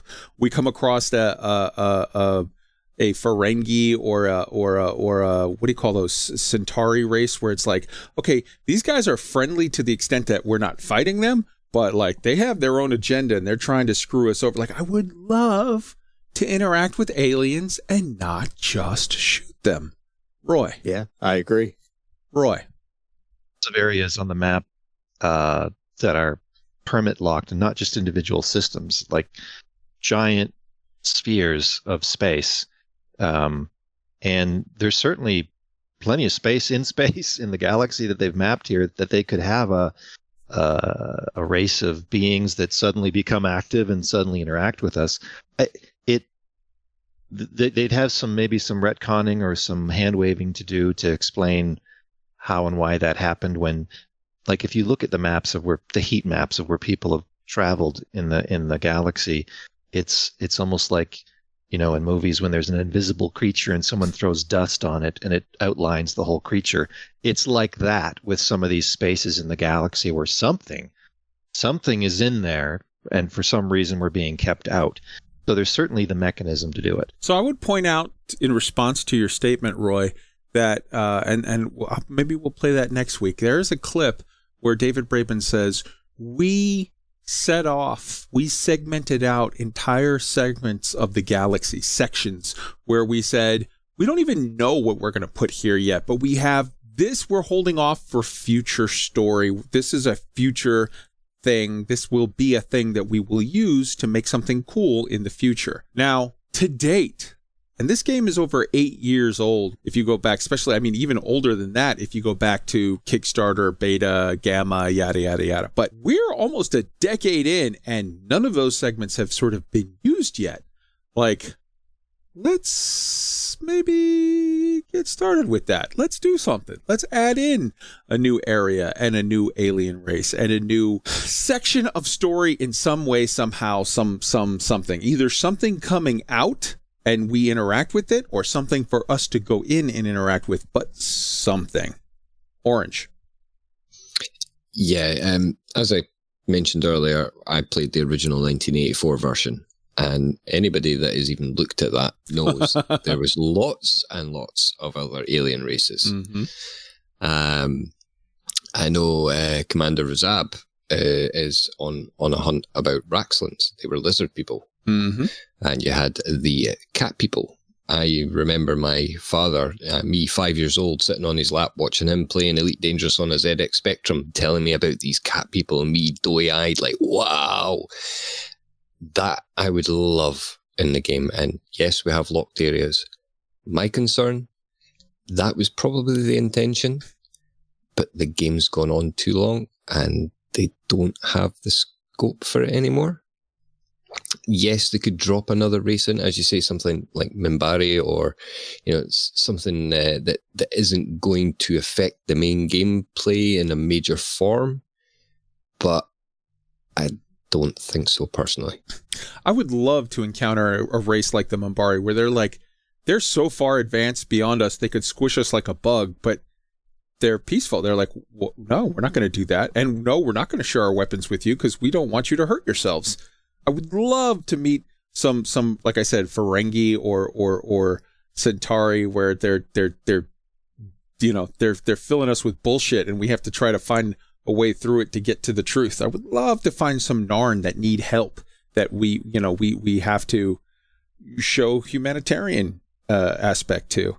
Tweaked. Yeah, that kind of stuff could bring a multitude of new mission types. It could bring a variety of different looking NPCs in the stations. It could add a lot of immersion and depth and fun to the game if they would add some of those races back into Elite Dangerous that, as you said, Orange Phoenix, that they had in the original 1984 version of Elite. All right. Good stuff all the way around. We're going to go ahead and move on to Tweak's Console Corner. Take it away, Tweaked. All right. Well, this week on the Console Corner, as I've stated, as you've heard me say, this 6-month stagger for Odyssey to get to Elite has left some of us experienced commanders scratching our heads trying to figure out what the heck we want to do with our time. Those commanders on console that don't have anything to work towards, those of us that are all fully engineered, have a billion ships done, have everything unlocked, all our money made, we have to come up with interesting things to keep ourselves entertained. And a group of guys, a good group friend of Opix, a PvP squad called Cult of the Murder Goose, actually came up with a great event, I think. They put out some pings in a bunch of Discords. They invited everybody onto their fleet carriers. Now, mind you, this is a PvP group. They flew their fleet carriers out 11,000 light years to the Lagrange clouds, where it's all orange and you got the lightning flashing, and they held PvP tournaments with them and all their friends and everybody that joined. It was a pretty cool event. There was about 40 guys or so that went out, from my understanding. It's that kind of thing that you wouldn't expect a PvP guys. They can hold tournaments anywhere in the bubble. They can go to Shinny. They can stay in a home system. They can do it anywhere. But to go 11,000 light years out to the Lagrange clouds to do something different, that was a cool event. And I'd like to give them props. And I'd also like to say they had medium and small tournaments. They had large tournaments. Vert won the medium and the smalls. BDR Crazy ended up winning the large in his vat. Just a great idea and a great example of something that we can do that's a little different to keep everybody entertained. Absolutely. Props to Cole. Absolutely. That's fantastic stuff. Good job, guys. And keep on keeping on. Which takes us to a little section that we like to call For News Beyond the Game. It's Frontier News. So let's see. Has there been any news from Frontier? I think there might have been just a little bit. Let's sort of just throw out the whole way that we normally do it and just hit the highlights because there's a lot. First off, we had the announcement of Phase 4. Phase 4 is happening, and it was sort of weird because the way that it was announced, it was like, okay, Phase 4 is happening, and it's not going to be anything like what we told you it was going to be. No fleet carriers, which the slide originally said fleet carriers. Although, in fairness to them, they said when they announced it, even though they showed it, they said, well, we got fleet carriers in the slide, but we don't know about that. It may happen, it may not. No fleet carriers. But maybe, possibly, the chance to purchase them at some point during Phase 4 from a vendor. We'll see. Number 2, no all of your ships coming with you, as was stated was going to happen. It was going to be just your sort of one ship that you're in, and that's all it's going to be. And then also it was going to be the whole galaxy. It's going to be sort of just the 50 light year sort of mini bubble that we're in right now in Phase 3. And the thing was that we were going to have a snapshot taken this morning, which already happened many hours ago, like whatever, 12 hours ago, whatever. And that was how it was going to go. And Phase 4 was going to start on April 28th. And Phase 4 was scheduled to end on April 30th. So that was going to be a 2-day Phase 4, which is fairly useless. Then subsequently, sort of changes to that bit of news happened, and those changes were as follows. Still no fleet carriers, but maybe the chance to purchase them in the future. Phase 4 was going to start on April the 28th, but it has been extended till May the 5th. Phase 4 was going to include sort of the ability to have all of your ships, and that they will be sort of shipped to you in a super cheap, super fast way that, you know, would like you could just kind of get them almost instantly. They're going to ship it to the 50 light year bubble. What didn't change was, you know, the fleet carriers and the 50 light year mini bubble as opposed to the whole galaxy. But the thing was extended, and now you will have access to all of your ships. So those are some pluses. In addition to that, Frontier announced that Odyssey will launch for PCs on May 19th. And that is pretty big. Pretty huge. And I think came as a surprise to a lot of people, because it's a situation that I think there's a lot of people that are saying, "Oh, I don't think it's ready yet." I think based on what we're seeing, it's a ways away.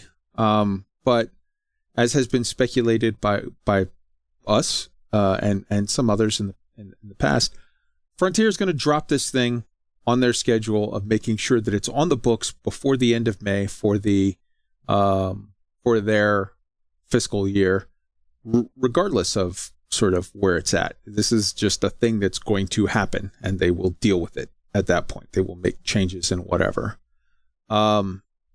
So there is that. In addition, we do need to cover the fact that, as we stated last week on the show, they dropped the plant gun exploration sort of play, and there were people that had lots and lots of problems with it and said, "We don't like it. It's too twitchy. It's too hard. This is bad. This doesn't fit here. I'm colorblind." Whatever. Like, for one reason or another, people had all kinds of issues with the plant gun thing. And on last week's show, what we said at that point was, "Hey man, they already dropped a hotfix to make it easier." Well, they made an additional statement after the fact saying, "All right, here's what we're going to do. We're going to just eliminate that gameplay loop entirely. You're going to show up. You're going to point your scanner at a plant." Now, this change, they said, may or may not even take place at launch. It may be shortly after launch, but this is a plan that they intend at this time, that it will just be at some point, either at launch or shortly thereafter, it will be amended to where you aim your little scanner, your plant gun at the plant, and it just it's one click, and then you get the thing. And so there's been a wide range of responses to that, everything from, "Yay, that's what we wanted," to, "What the hell, there's now going to be an elite rank in point at thing and auto win? No thought, no gameplay, no anything."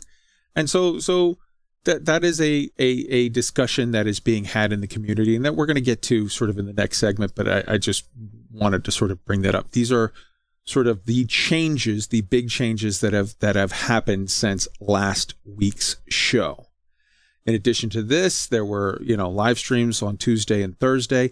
There is a big live stream that is coming up next week with Pierce, Pierce Jackson, I think. Yeah, Pierce Morgan is the British guy that's a douchebag. Pierce Anthony is the writer. Pierce Jackson, I think, is the elite product, the Odyssey developing manager. He's the producer for the game, and he is, so he's the senior dev. He's the main guy, and in that they're going to be showing off some new Planet Tech stuff, showing off super secret squirrel stuff that hasn't been shown off, and They're of course going to be giving out Twitch drops. This Twitch drop is going to be the purple uniform that they already gave out like a month ago, and so as you know, when you give out Twitch drops, that means you're going to have zero sort of meaningful communication with the stream, but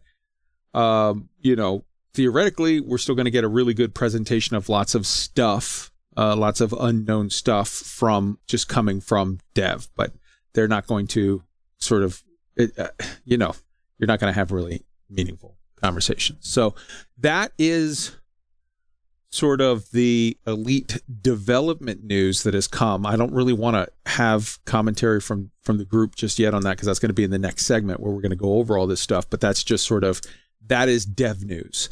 Now let's go over Galnet news. Roy, take it away.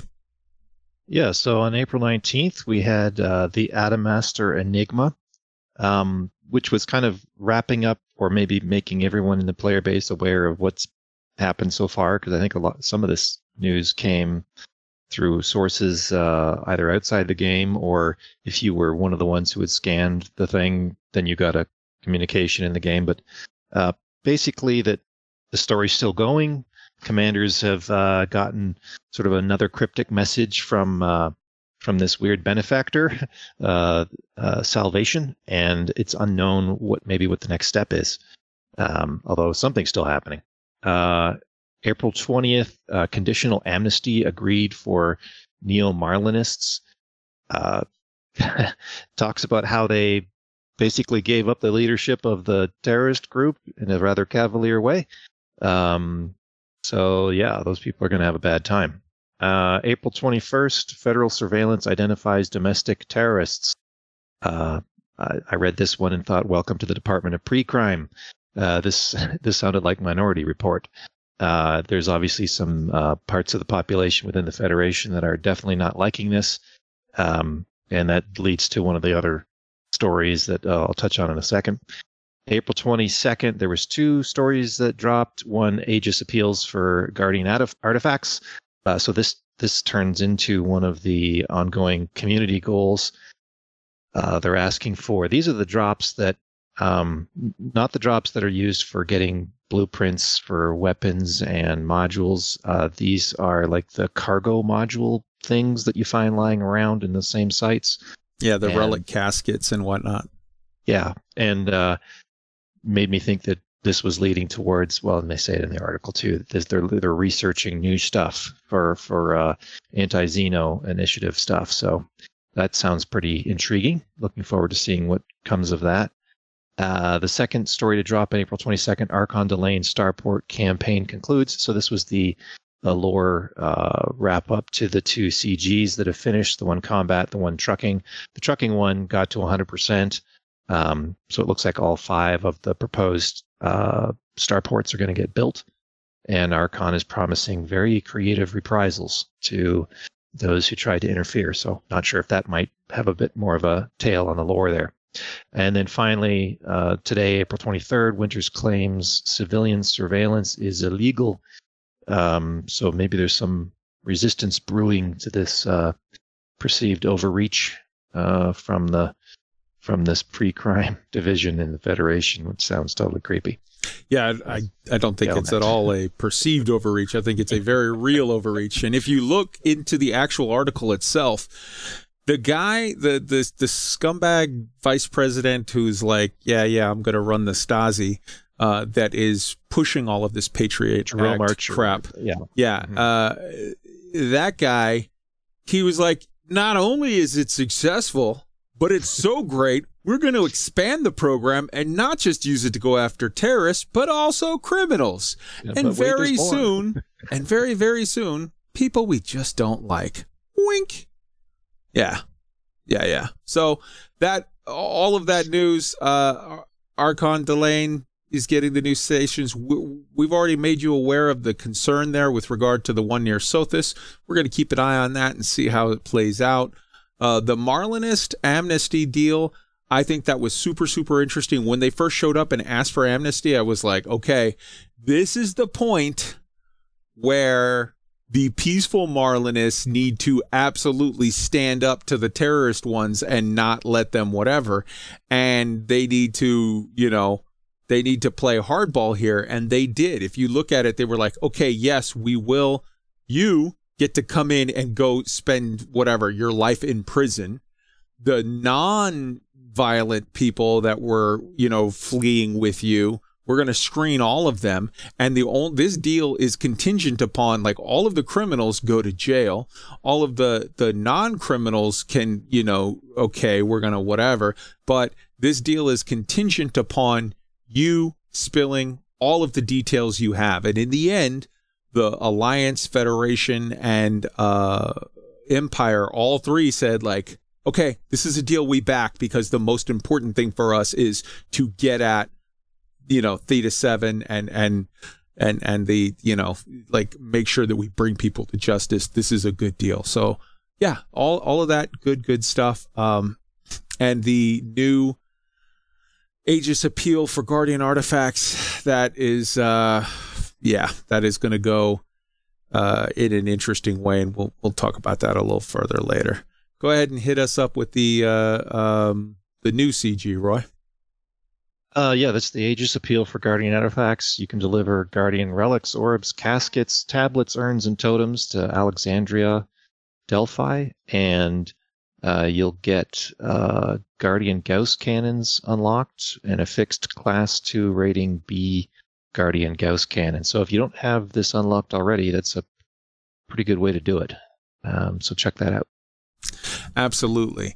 And I'll be honest with you, there's been some rumblings from the AXI community that this CG is sort of a little bit of a slap in the face. The AXI community is based out of the Pleiades, and they have been asking for forever, hey man, give us Guardian Tech brokers out here in the Pleiades. We use them. We need to get access to this stuff for our major gameplay loop. And despite the fact that they've been asking for forever, they haven't had one. The Coalsack Nebula has it. The Witch's Reach, they have. Basically, everybody has it other than the Pleiades, the place where the AXI is based out of, and have been asking for it. And as part of this CG, it's like, well, you're going to have one for a couple weeks. And I think as a player group, with everything that the AXI do and have done for the game, and the numbers that they put out, and the amount of people that they have wanting to play their loop, I really think that Frontier should just go ahead already and recognize them they need it's so weird that they're the only AX area that doesn't have that, so they need that permanently. All right, and that takes us to Roy stories. We now return to our Inara Commander series with Mac Winston, Season 2, Episode 8. Now tell me about your mother. William F. McCoy, Deep Space, Tanmark. Another day, another load of dodgy cargo. The fancy ceremony and the expensive suits back at Centani were now just a memory and a few photographs. And once again, the William F. McCoy was in space, waiting for a contact, the second in as many days. They never showed up when they said they would. The EIC requested we pick up the goods from some guy in deep space. There'd be all this cloak and dagger stuff, and it would turn out to be 50 tons of frozen herring. I idly thought I probably ought to open up one of the containers and see what else might have been hidden in there. It seemed like a big effort to go to just ship another load of frozen fish. Just so long as they kept paying us, I could keep a lid on my curiosity. He was supposed to be here half an hour ago. Are you sure these are the right coordinates? Cal shuffled through some stuff on the console. Yeah, well, exactly where he said he'd be. Perhaps the Kumo crew got him, after all. I mean, another load of frozen fish. I wonder how the black market will cope, I mused, somewhat sarcastically, and sighed inwardly. Which ship did they say he was flying? Type 6. Nothing on the sensors? Nope. A couple of system authority, but they're the best part of 15 light minutes away. I checked the nav panel for signal sources. Nothing. Just empty space. I turned back to face Cal, the chessboard attached between the two front bridge seats. Checkmate, by the way. What? I looked down at the chessboard. I can't believe I fell for that one again. I began to set the pieces out on the board again. Cal seemed to enjoy humiliating me at this game a bit too much.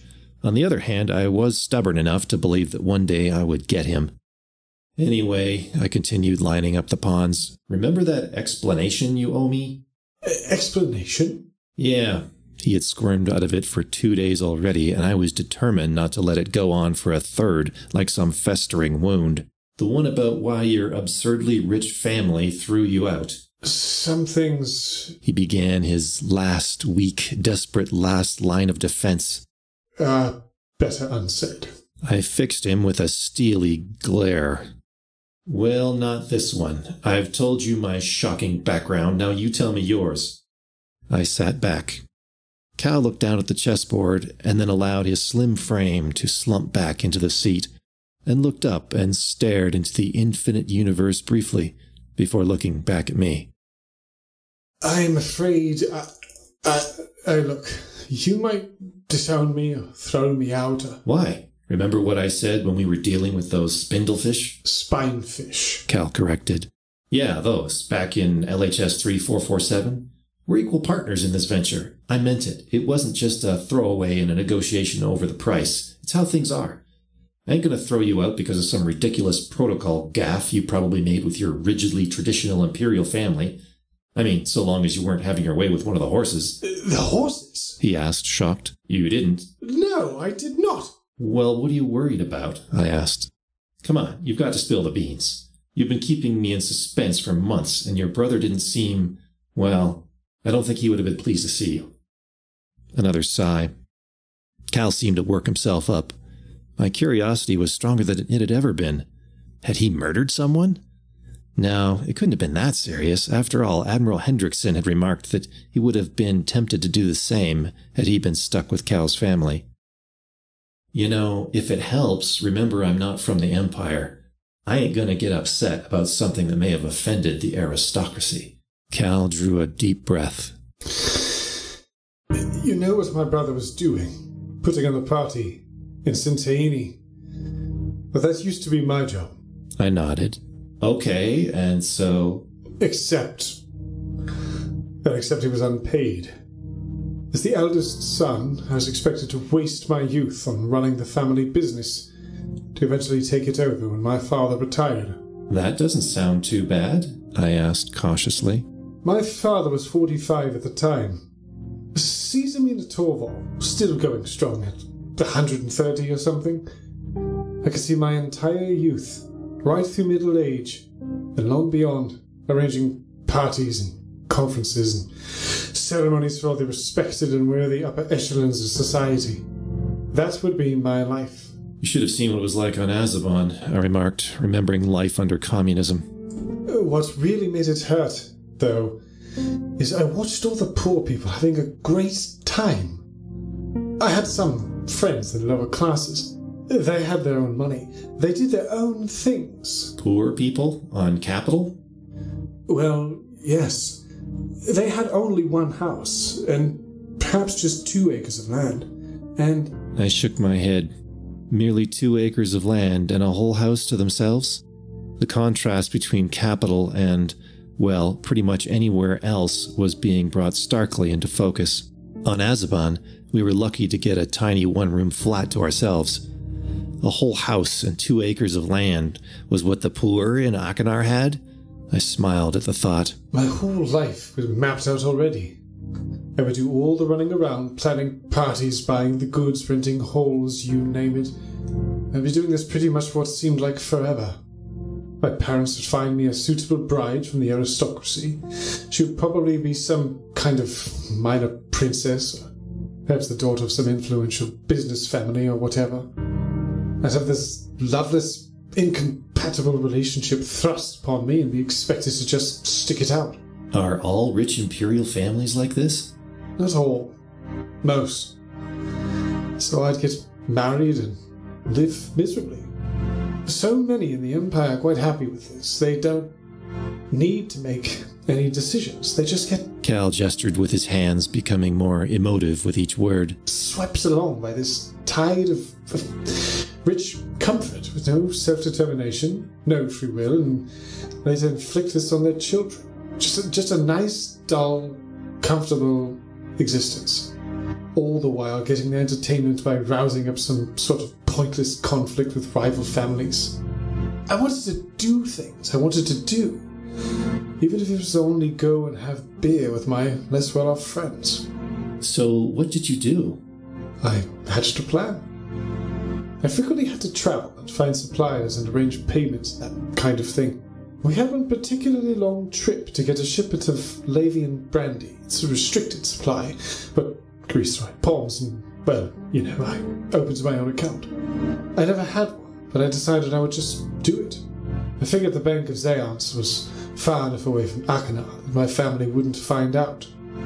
I then started to move all the business transactions through that account. Didn't anyone get suspicious? Nope. After all, it was in my name and the company was in our family name, Vasquez Entertainment. So no one thought it out of the ordinary that payments would come from a Callum Fernandez Vasquez. So I would take the invoices and mark them up, just a few tenths of a percent, put my account and routing details on the invoices. No one really paid attention if no one was screaming for a late payment, and I'd make sure the real invoice got paid straight away. But occasionally we'd have a really big party to put on, like the one in Centaini. A couple of tenths of a percent of all the invoices. To put that on was a lot of money. I leaned back in my seat. You must have siphoned off $1 million at least by the end of it all. Yeah. All I wanted was to be able to go out on nights with my friends. So I did. But nothing excessive or stupid. I should have just slipped off into the night once I had enough. But I didn't. Then the problem was Enrique. Your brother? Yeah. Younger brother. He's just 18 months younger than me, but that meant he wasn't in line to take over the business. He's not like me. He rather likes the idea of getting married off to some rich wife, being provided for, and playing silly political games against the other rich families of Akanar. He was always very jealous of me having the very things I actually hated. He noticed I was socializing. And? He figured I had to be getting a source of spending money from somewhere. He suspected I'd been doing some business on the side and kept digging and digging, and was astonished when he actually found the truth. Gleefully, he realized he could get rid of me forever. He found out about the invoices and confronted me before telling my father. And that, I suspect, was an uncomfortable meeting? Yeah. My father did that whole I'm so disappointed and saddened speech thing, designed to humiliate, and that forced me to hand all the money back and leave immediately. I tried to protest, but he had already the Internal Security Service ready to arrest me if I didn't comply. So I was thrown out and shipped off to Theseo to become an imperial slave, the usual fate for those in debt. But when I paid the money back, I didn't quite pay it all back, and with the last of it, bribed the loadmaster of the transport I was on. After that I was destitute. But at least I was free. But I don't understand. Why is all this so terrible? I mean, you were fearing I'd throw you out over all this? Well, remember when we met? I told you I had a bit of money, pooled our resources, and bought that Type 7? Yeah, but you said you were destitute. Well, I suppose if you consider poor as having a large house and 2 acres of land... No, I was really destitute. A few hundred credits to my name, and that was it. So? You know how you told me about us being equal partners? Well, my half is built on pure, unadulterated fraud. Some of those attacks you thought were pirates. Well, they weren't pirates. You realize what will happen if the company finds out what I did. I looked down at the chessboard and shrugged, then made my opening move. Your move. And, on the whole, I think it would be best that we didn't mention this to anyone else. A chime from the navigation console indicated that finally the Type 6 had arrived. Right on. Well, the Type 6 arrived. Every time I have to meet a contact, for some reason, they like to jump into a sun, and then I have to go and reload and whatever. But you guys actually, you got it. And I think you two crazy kids are going to work these things out. I think I'm rooting for you. I think you guys are going to go the distance. I can't wait to meet your grandkids. All right. So that takes us to our discussion topics. And I'm going to take a moment, boys and girls, pull up a chair. Uncle Kai is going to break some shit down for you in a way that you haven't heard on anywhere else this week, but this is the truth. And bear with me, because I know that people are going to hear this at the start and think, oh, okay, here we go. I already had a white knight today break down in alligator tears, and he just couldn't take it, my observation. So bear with me. I think you're going to be okay with this as it ends. Let's be honest. Odyssey is a product that's not cooked. It is just not done.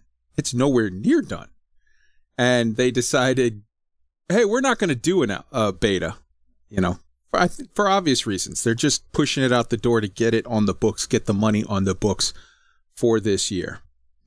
And I'm not a big money mogul guy. Maybe this is a good, decision for various reasons, whatever. That's a thing that I'm not going to get into discussing. But I will say, this product isn't done, and they're releasing it anyways. Now, let's look at why I'm saying that.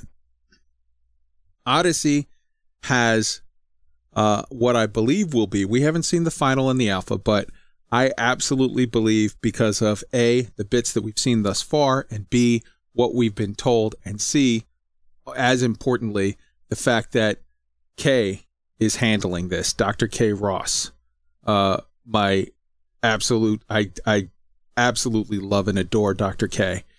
And she handles the Planet Tech and has done the rendering team. And the Planet Tech and the PBR, the physical base material rendering, whatever, makes the entire galaxy just better. So, the fact of the matter is that it's like, I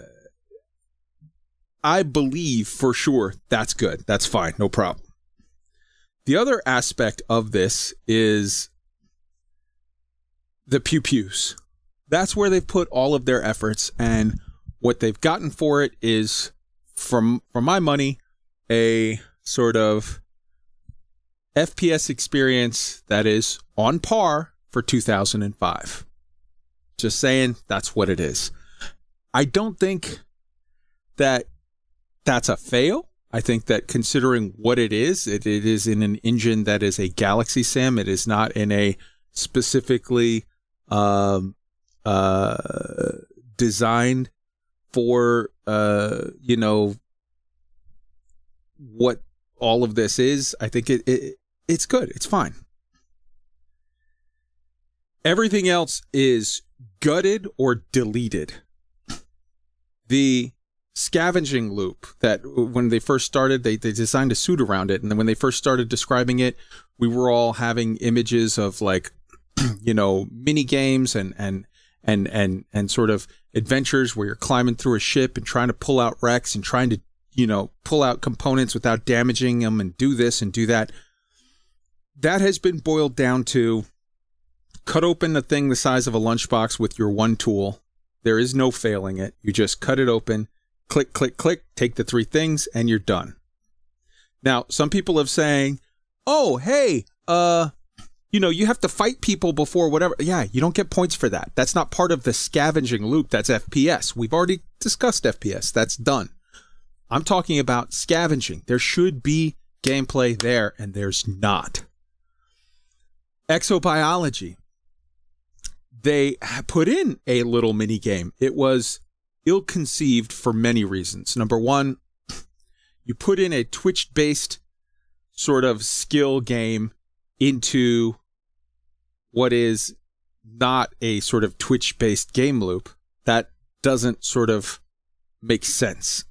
People didn't like it. That you started it off way too hard. People did not like it. In addition, it's a situation of like, how do I say it? With accessibility issues, they used red and greens. With the scanning of the planet, they used blue and red and orange and yellow, whatever. With the scanning, it's blue and greens. It was very poorly conceived and thought out, and it seemed like, here's just a thing. And as soon as everybody said, we do not like this, they were like, okay, we've deleted it. It's not a thing anymore. And that is just disappointing. It is not sort of good game design. To get to a point where you, A, gave us this ill-conceived, ill-thought-out product, and then B, said, oh, by the way, we're releasing this game in 3 weeks, so we don't have the time to fix it. If you don't like it, we're just going to delete it. That's just bad and empty. So it was gutted as all hell, and it is now point and click and you win. Hacking seems to have been removed entirely. Now hacking is go get an e-breach, put it on there, it's a consumable, boom, click, you win. You know, going into this, internals, ship internals, just, nope, we're not doing it. SRVs, there's 4 of them in the game files. They were clearly planned, and it's like, nope, Frontier changed to, we're not going to do this at launch, we'll do it later.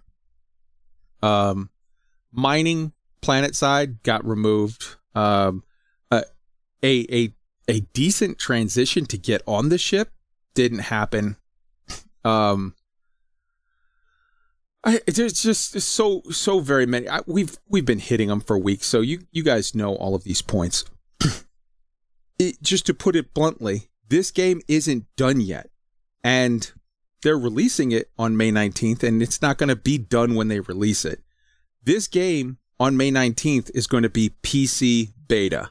It's going to be a PC beta that lasts for several months.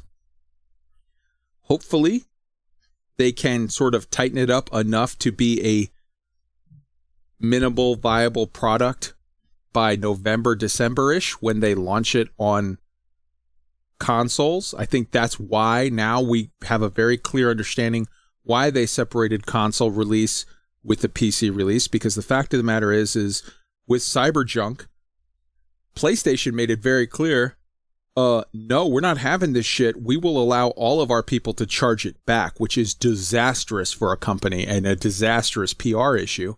So I think Frontier had to make the change, had to make the separation of the two. Now, that's the bad news. The bad news is, and I'm just going to put it bluntly, Odyssey's going to kind of suck for a while. Deal with it. Here's the good news, and a lot of people I think might not see this potential and be upset with me for pointing out what I think is absolutely true and accurate observations. If you don't like it because you think it's too salty, feel free not to listen, but I believe that I'm telling you the truth. Here's the good news. Number one, the thing costs $30, $40, whatever. It's worth it just for the planets and the prettier, your ships are prettier, the stations are prettier. The PBR rendering makes every object, asset, thing, physical in the galaxy look better, and the planets look better. It's worth it just for that, and it's already an amazing game. Here's the other good thing, which I'm choosing to focus on as a plus about Frontier giving us this half-cooked fucking product. A lot of times Frontier makes decisions, and some of them are brilliant, and some of them are absolutely deeply troubling. And because of Frontier's sort of Gestapo secrecy style of operating, we never get a clue what's happening until it's, there it is, deal with it. This half-cooked expansion gives us an interesting opportunity to actually see things, give feedback, and make a change. So that had they sort of done it the way they were supposed to, they would have released it and said, here is our scavenging, and it's done and it's locked. Here is our exobiology, and it's done and it's locked. And then you sort of, it's like, okay, here it is, it's done. Well, we don't like it. Well, we don't care. It's done. We've put in the whatever. Because they are going to now spend, I hope, because there's two ways that this can go. The first is, over the next 2 to 3 years, they spend all of their time and effort chasing little tweaks and whatever to try to make their FPS gameplay like, ooh, we're going to make it top tier. If they do that, Odyssey will go down in history as an absolute dogshit product and a failure.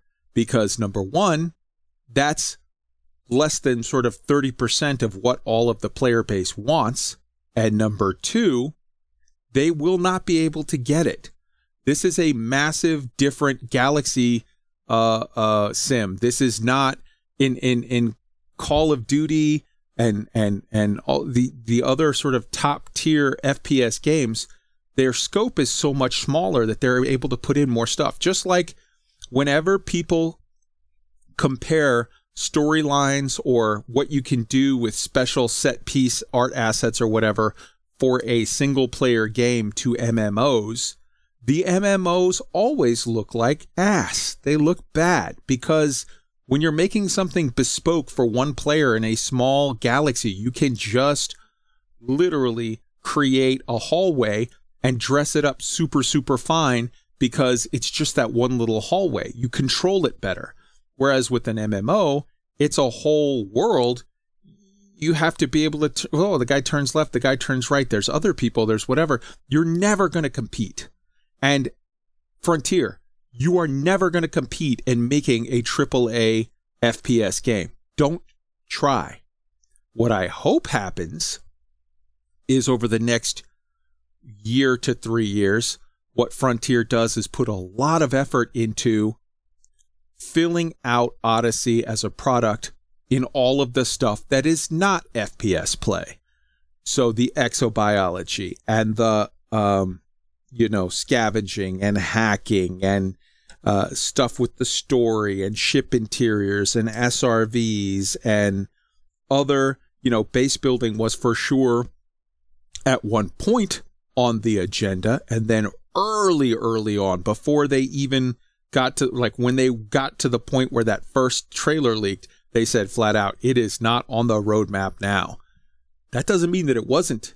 We clearly know that it was because they had shit in the ARC store in the coding talking about how you could update your buildings or whatever, but it got removed. So we have a unique opportunity for the next 3 years where they're putting stuff in a year from now, 6 months from now, 2 years.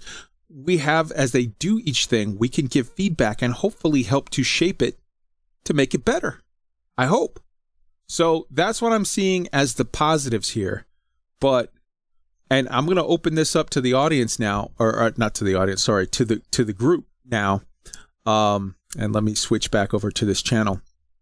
Please, please, please tell me if I'm wrong. This product isn't done, but that could be a good thing. So we'll start with Orange Phoenix. Go. Well, fair points. Definitely fair points. You've hit the nail on the head that things haven't been done correctly. I would agree with that. Maybe a touch on the harsh side in some aspects, like Gestapo, maybe not. But yeah, Frontier higher-ups need to relax a bit. This game is great because of its community and its community input. They don't adhere to that anywhere near enough. It became great early on because they relied upon the input of the community. Then they closed the doors and they've never opened them back up enough. And yes, these knee-jerk reactions, oh, I don't like the scanner. Okay, it's gone. No. It needed to be addressed. Why do you not like this? Okay, you don't like this because it's not working properly. Could that be because of the frame rates and people not being able to actually use this mini game correctly? They could have easily got around that, in my opinion, by making it that you had to scan the plant in, say, 3 stages of growth to get the full scan. You still have to work for it. It's not a case of scan and done. And yeah, they could address that, make it a little bit more sort of immersive as time goes on. It's almost like, and I've noticed on the YouTube, this was sort of brought up, that they're relying on money, incoming money, their backers. They're trying to rush a product out. Yes, they've been hit with hard times, as we all have with the global situation, but they've not really addressed the problems. They've knee-jerked, and that's what got them into trouble before. Personally, I don't care about the sort of on-foot shooting stuff. That doesn't really interest me. It looks quite cool from what I've seen, but I am happy that the beauty of the exploration side seems to be there. The scanning of the planets, this new sort of heat map, it looks great. It's all looking positive, but their addressing of the community's issues is a little bit too knee-jerk, for my opinion. Wolf. So from the coding standpoint, with things being deleted or whatnot, I sincerely hope that things haven't been quote unquote deleted, but just perhaps remarked out and not enabled in the game, so that after enough time where they're doing stuff on there and they can flesh it out, they can just bring it in rather than just like, nope, too hard, gone. Because it just, that makes me sad on so many different levels. For the exobiology with the mini game, I watched a lot of videos on it with people doing it, and yeah, Twitch game stuff, that's in some games. People like it, people don't like it. The biggest problem I had, and I'm only mildly colorblind, is I'm sitting here looking at it and I'm like, what am I lining up? Like, it was difficult. I can imagine somebody else with severe color blindness just having a ridiculously bad day without a prayer. I mean, as it is, the normal default color scheme of the game hurts my eyes, and I miss a lot of things, which I'm really glad, we get the ED HUD mod that we can use to change that up. But that was the other thing that I was seeing with it, was just the half-baked maybe, but without any real thought to how usable is this on a whole.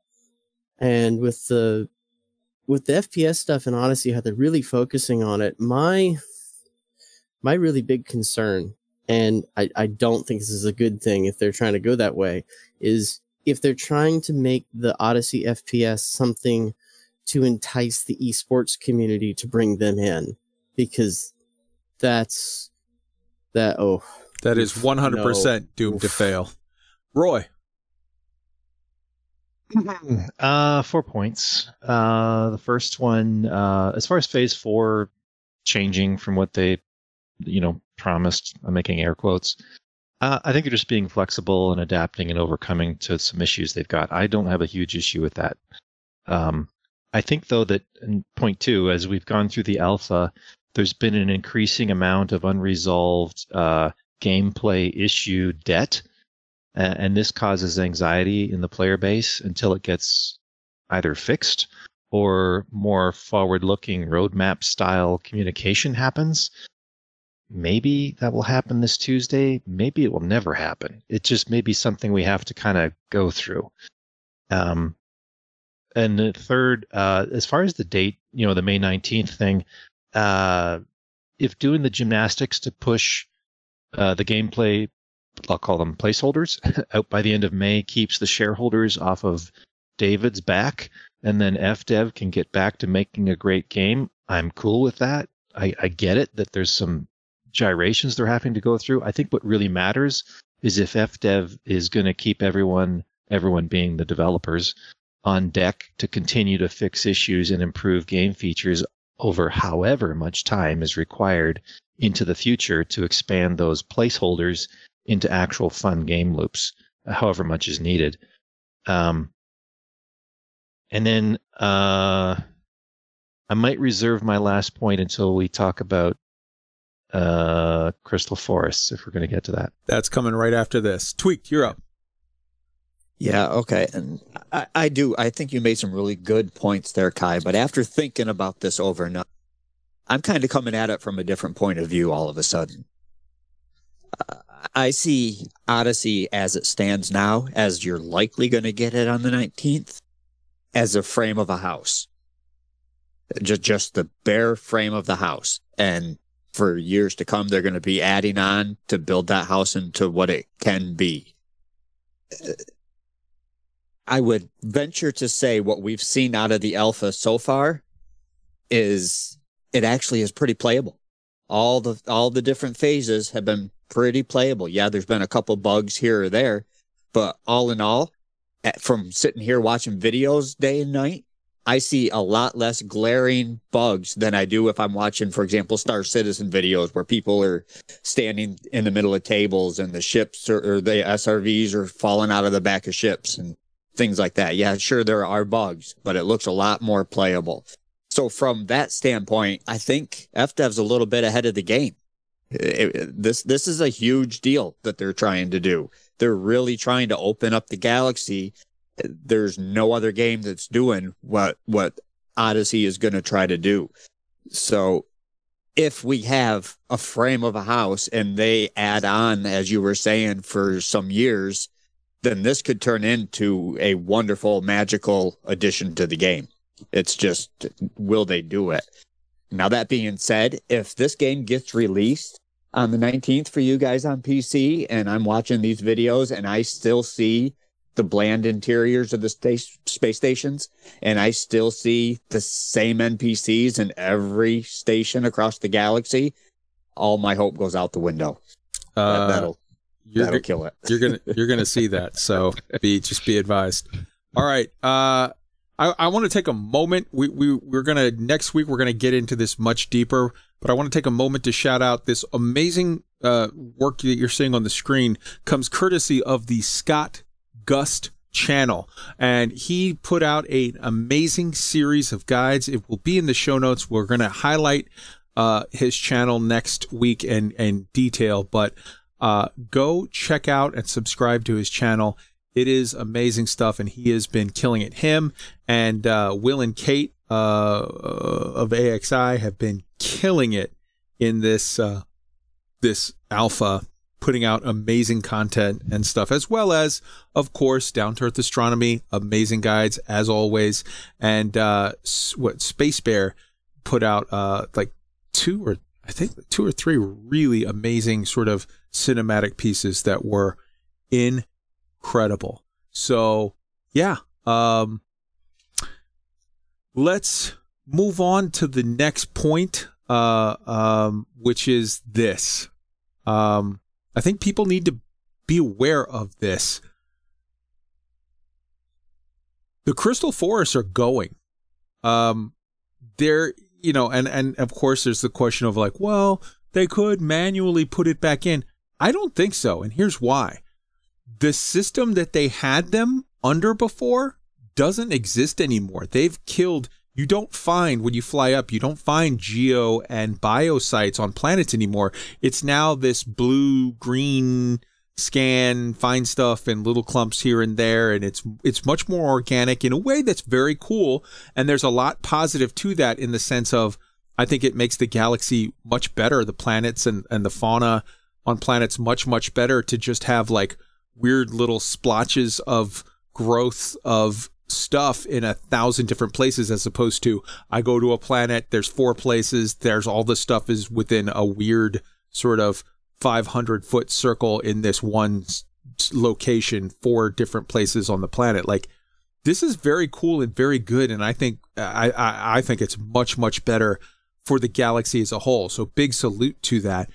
But it is a serious concern for people who have been farming those mats in the Crystal 4 sites. So why don't we have Roy and Tweak take over with their little field trip of they tested a site in the alpha. Go. Well, I'll let Tweak describe the site. We were trying to figure out what we could test within the bubble that was provided to us in alpha, because we can't reach the crystal sites yet. Tweak, do you want to describe the site we went to? Sure. What we did was, because of where the alpha is taking place, it's within a 50 light year bubble of OPIC space, actually. So I knew of a spot that I farm quite frequently where are some really great selenium sites. So I can go in the live game, scan the planet, probe the planet, and on my nav panel, it will say geological sites 1 through 34 or whatever. And I know I can go down to site 30 and it's pretty flat and I can collect my selenium. So Roy and I decided one night after, I think it was after last week's show, actually. Yeah. He got on his alpha, I got on my live game, and we tried to both go there. Obviously, we weren't going to instance because we're on different platforms, but long story short, I found the spot. And Roy, go ahead and explain. Yeah, what you so had to do. I mean, it went to the heat map, and the particular planet that in the live server has all these geosites where selenium's plentiful. It took a while scanning around the giant green sphere to find a couple of blips of blue, and what was showing was 2 geosites, but not in the conventional way they are in the live server. When you use the new heat map, 2 geo things now just means there's 2 choices on the heat map. And when we went and looked at those, I was doing my best to fly straight down into some of these little blue spots, and we found nothing. There wasn't even, I mean, it was supposed to be fumaroles and geysers. We went to numerous sites and found none. Granted, the space we have to test this in is limited. Before they mentioned what they were doing now with Phase 4, I was hoping from last week to this week we'd be able to actually go test this on crystal sites. But the short story here is, at least for one, they're not. It doesn't appear that they're trying to preserve the same location of things that you found in terms of like great sites for geo or bio in the old live server.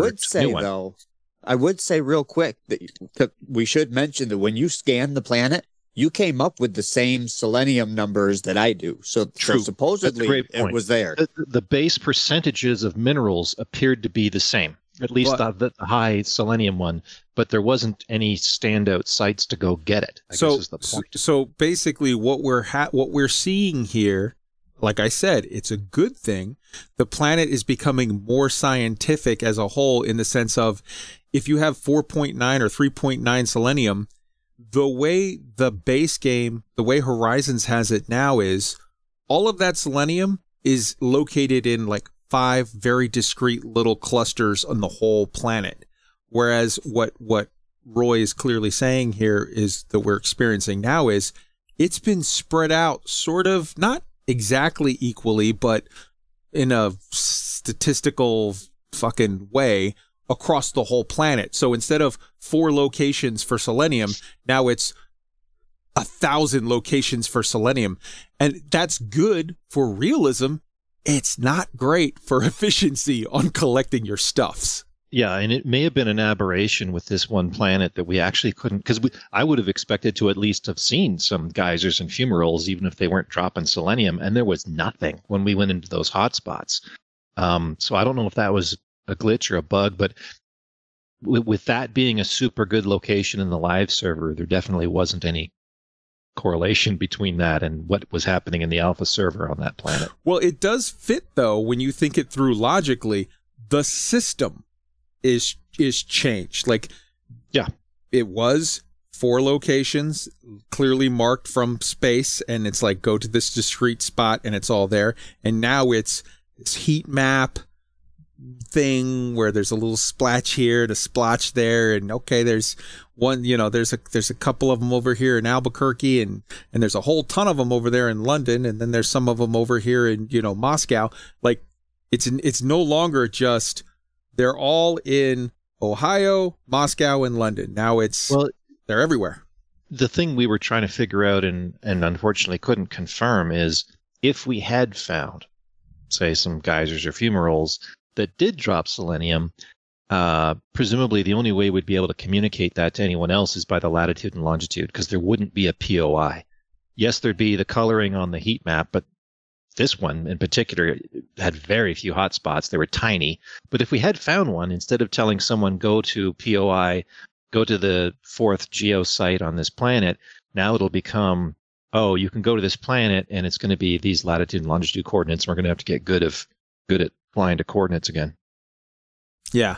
So we're going to have to see, and I guarantee you, literally, May 19th, Odyssey drops, if the servers are stable, within an hour or two of whenever those servers get stable, whether it's that day or the next day or whatever. Within an hour or two, you're going to have people posting on Reddit saying, here it is. I logged out at this Crystal Forest site. I logged back in. No S here. So even if it is there and we can no longer have the POIs in our night, I contend that that's not more realistic. I think if we had a scanner that could probe the planets, that our scanner could tell us the locations to lock onto and go down. I mean, again, we're in 3307, not 21. So. What I'm saying, Tweaked, is it's not going to be there. It's not. The real, another unanswered question is, if crystal forests are preserved as a biotype, will they still be on that planet, or has that planet been re-rolled, so to speak, and now where it used to be a crystal forest, it has a chance to be any one of however many 41 whatever bios there are, and we're going to have to go on another galactic search for first the planets that have crystal forests at all as a biosite, and then what the coordinates are where you can find it. So basically, here's the thing. Basically, this is like other stuff. You hear it here first. You hear it on Elite Week. I haven't heard a single. Please speak up if anybody's heard anybody else discuss this. I haven't heard anyone else discuss this. And the reason why we're bringing it up, the reason why we do this science and look and find and pick at the details, is to get it in the community as a discussion topic, so that people will tweet Frontier, people will mention it in a live stream, people will talk about it on the forums, people will say something on Reddit. And if enough people tell Frontier, hey guys, we definitely like this new planet, whatever, but for the love of Christ, break the rules in these two systems, in Outouts and HIP 33806 or whatever. Just keep the Crystal Forest in those two systems, and the rest of the galaxy, cool. Let's have it better. Let's have it whatever. But whatever it is you need to do, please, for the love of Christ, go back and manually put them in, please. One last note that we should probably bring up. I don't know if it was important or not. I mean, maybe this is a bug, maybe this is working as intended.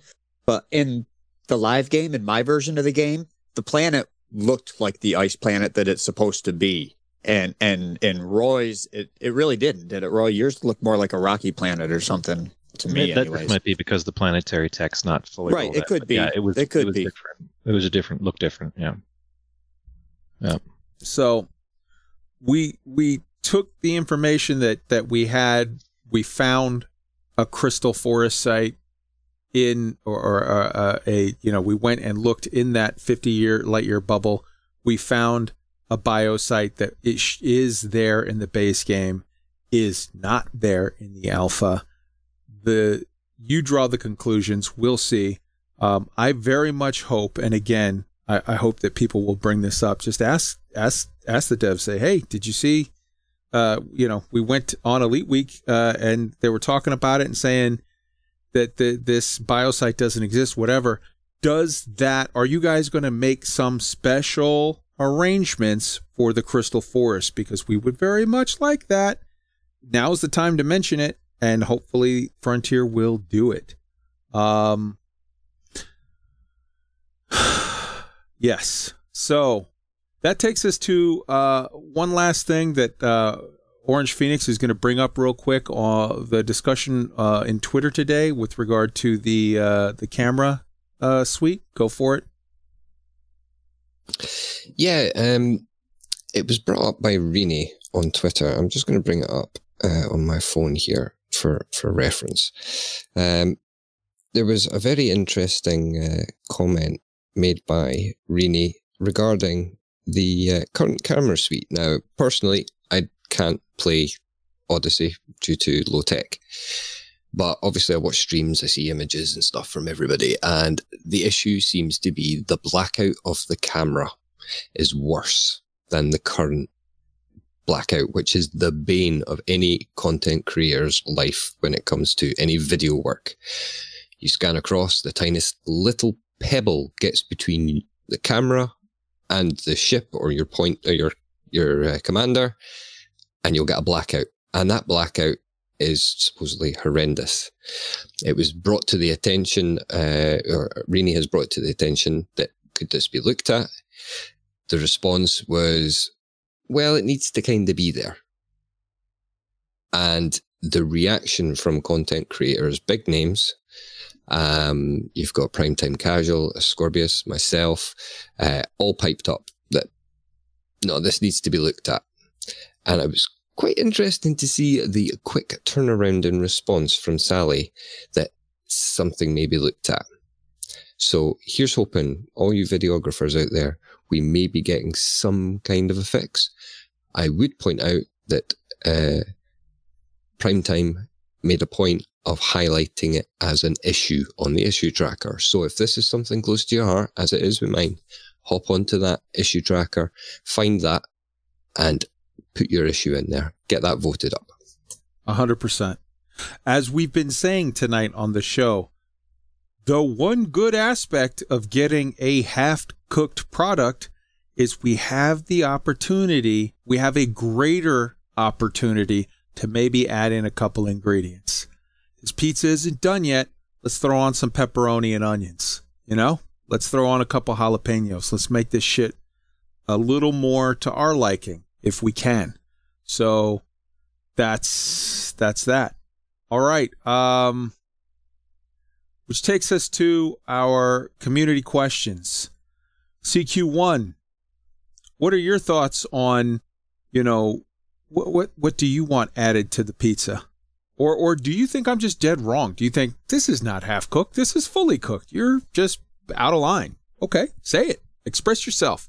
I want to hear it. If you agree, maybe you say, I agree this is half cooked, but I'm scared that they're going to just chase down the FPS rabbit hole.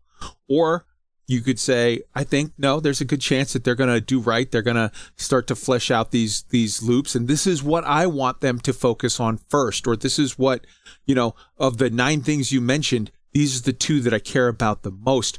Or, you know, whatever. Express your thoughts on that. The second point, how do you feel about the Crystal Forest? Is this something that, you know, is for sure a concern? You got like 3 weeks if you're on PC. Get over there and fill up. I already did, just in case. And also, community question 3, on this camera suite issue, you know, it's obviously, how do you feel about it? It's important to a lot of people. It might not be important to you. It might be to you. You're like, okay, camera suite is cool, but I don't really use that. I'm not a content creator.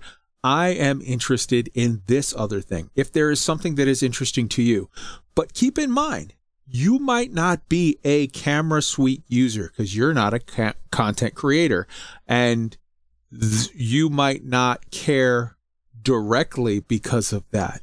But do you watch the videos that are put out by Burr and Rainey? Do you watch the videos that are put out by Primetime Casual? Do you look at the beautiful artwork that's done by the SPVFA? Do you enjoy the art that comes to you from this game, because even if you don't use the camera suite directly, if you enjoy good content creation, if you enjoy art made in this game, then you need to support the people who are making it for you so that they have the proper tools that they can make better stuff for you. So chime in. All right. That takes us to, we're going to skip state of the game right now. The pizza isn't cooked. I'm not going to rate an uncooked meal. So we're going to just hold off on that for a moment. It's time to sign off. Roy, say goodbye to the beautiful people. Walk casual. Stay dangerous. Tweaked. Call out to your adoring fans. I hope everybody enjoyed the show tonight. Don't get too angry because we were somewhat critical. I think we were being pretty fair. And enjoy it. Enjoy what you get. Let's see what they say on Tuesday, and enjoy the 19th. Yes, yes. Shades of Brody Stevens there. Enjoy it. Wolf. I hope everybody had a great time listening in. Thought-provoking conversations all around. And here's hoping that a half-baked product becomes a fully baked product while it's in the PC beta. Yes, yes. Commander Orange Phoenix. Thank you for having me on. It's been a pleasure as always. Thank you, everybody. Yes, topics were harshly hashed out tonight, but necessary, I would agree. Hope you all enjoyed the show. And yes, Elite is life. Yes, yes.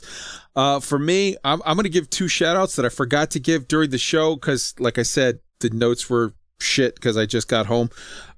Go check out System Chat Podcast. They did a very cool PvP roundtable that I think people should really go and listen to. I thought a lot of the points made were very, very good. I enjoyed sort of the highlighting and breaking down of a lot of the issues. Specifically, Unusual Cupcake, I thought, just over and over and over was hitting points that I was like, that resonates. Yes, yes. Even though I don't particularly do PvP in this game, I very much, there were some very, very cool things that were there. And go check out Algoreb AM, Radio Algoreb AM. They did they got a new series of that are coming out that are like shorts, like clips, similar to what we do here with the highlight clips. And they did an interview with me. That was a decent thing. And they do other interviews with other people that are way more interesting. You're underselling it. That was a great interview. Yes, yes. So check out Radio Algoreb for great stuff. Check out System Chat Podcast.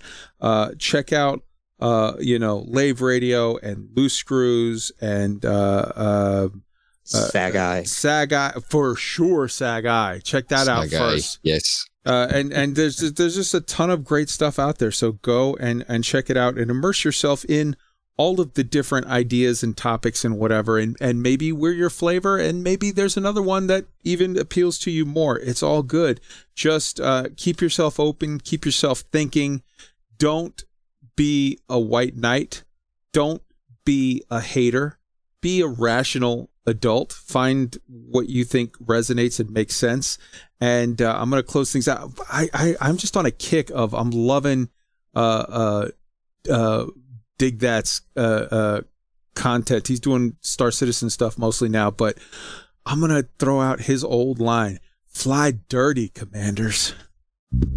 All it takes is one flight. We'll be in the same time zone.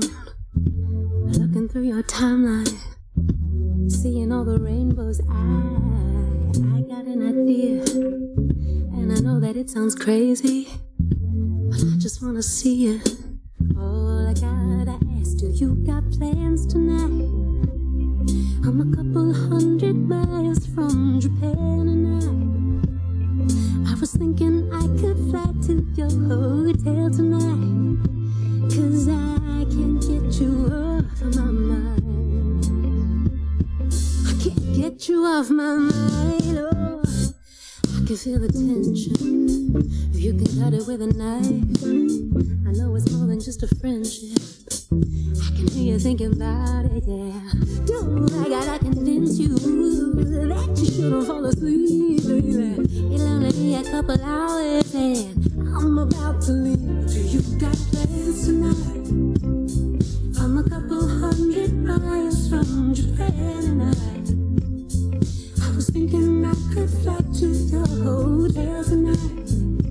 'Cause I can't get you off of my mind. Can't get you off my mind. I can't get you off my mind. You got plans tonight. I was thinking I could get lost in your paradise. The only thing I'm thinking about is you. You know I can't get you off of my mind. Can't get you off my mind. I can't seem to get you off my mind. Let's get lost tonight. Let's get lost, baby. Oh, I can't seem to get you off of my mind. Let's get lost tonight, baby. Do you got plans tonight? I'm a couple 100 miles from Japan. I was thinking I could fly to your hotel tonight. 'Cause I can't get you off of my mind. No, I can't get you off of my mind. You got plans, baby. I'm a couple 100 miles from Japan. And I was thinking I could fly to your hotel right now. And 'cause I can't get you off of my mind. I can't get you off of my mind. I can't get you off of my mind. Do you get plans? I was hoping to get lost up in your paradise. The only thing I'm thinking about is you.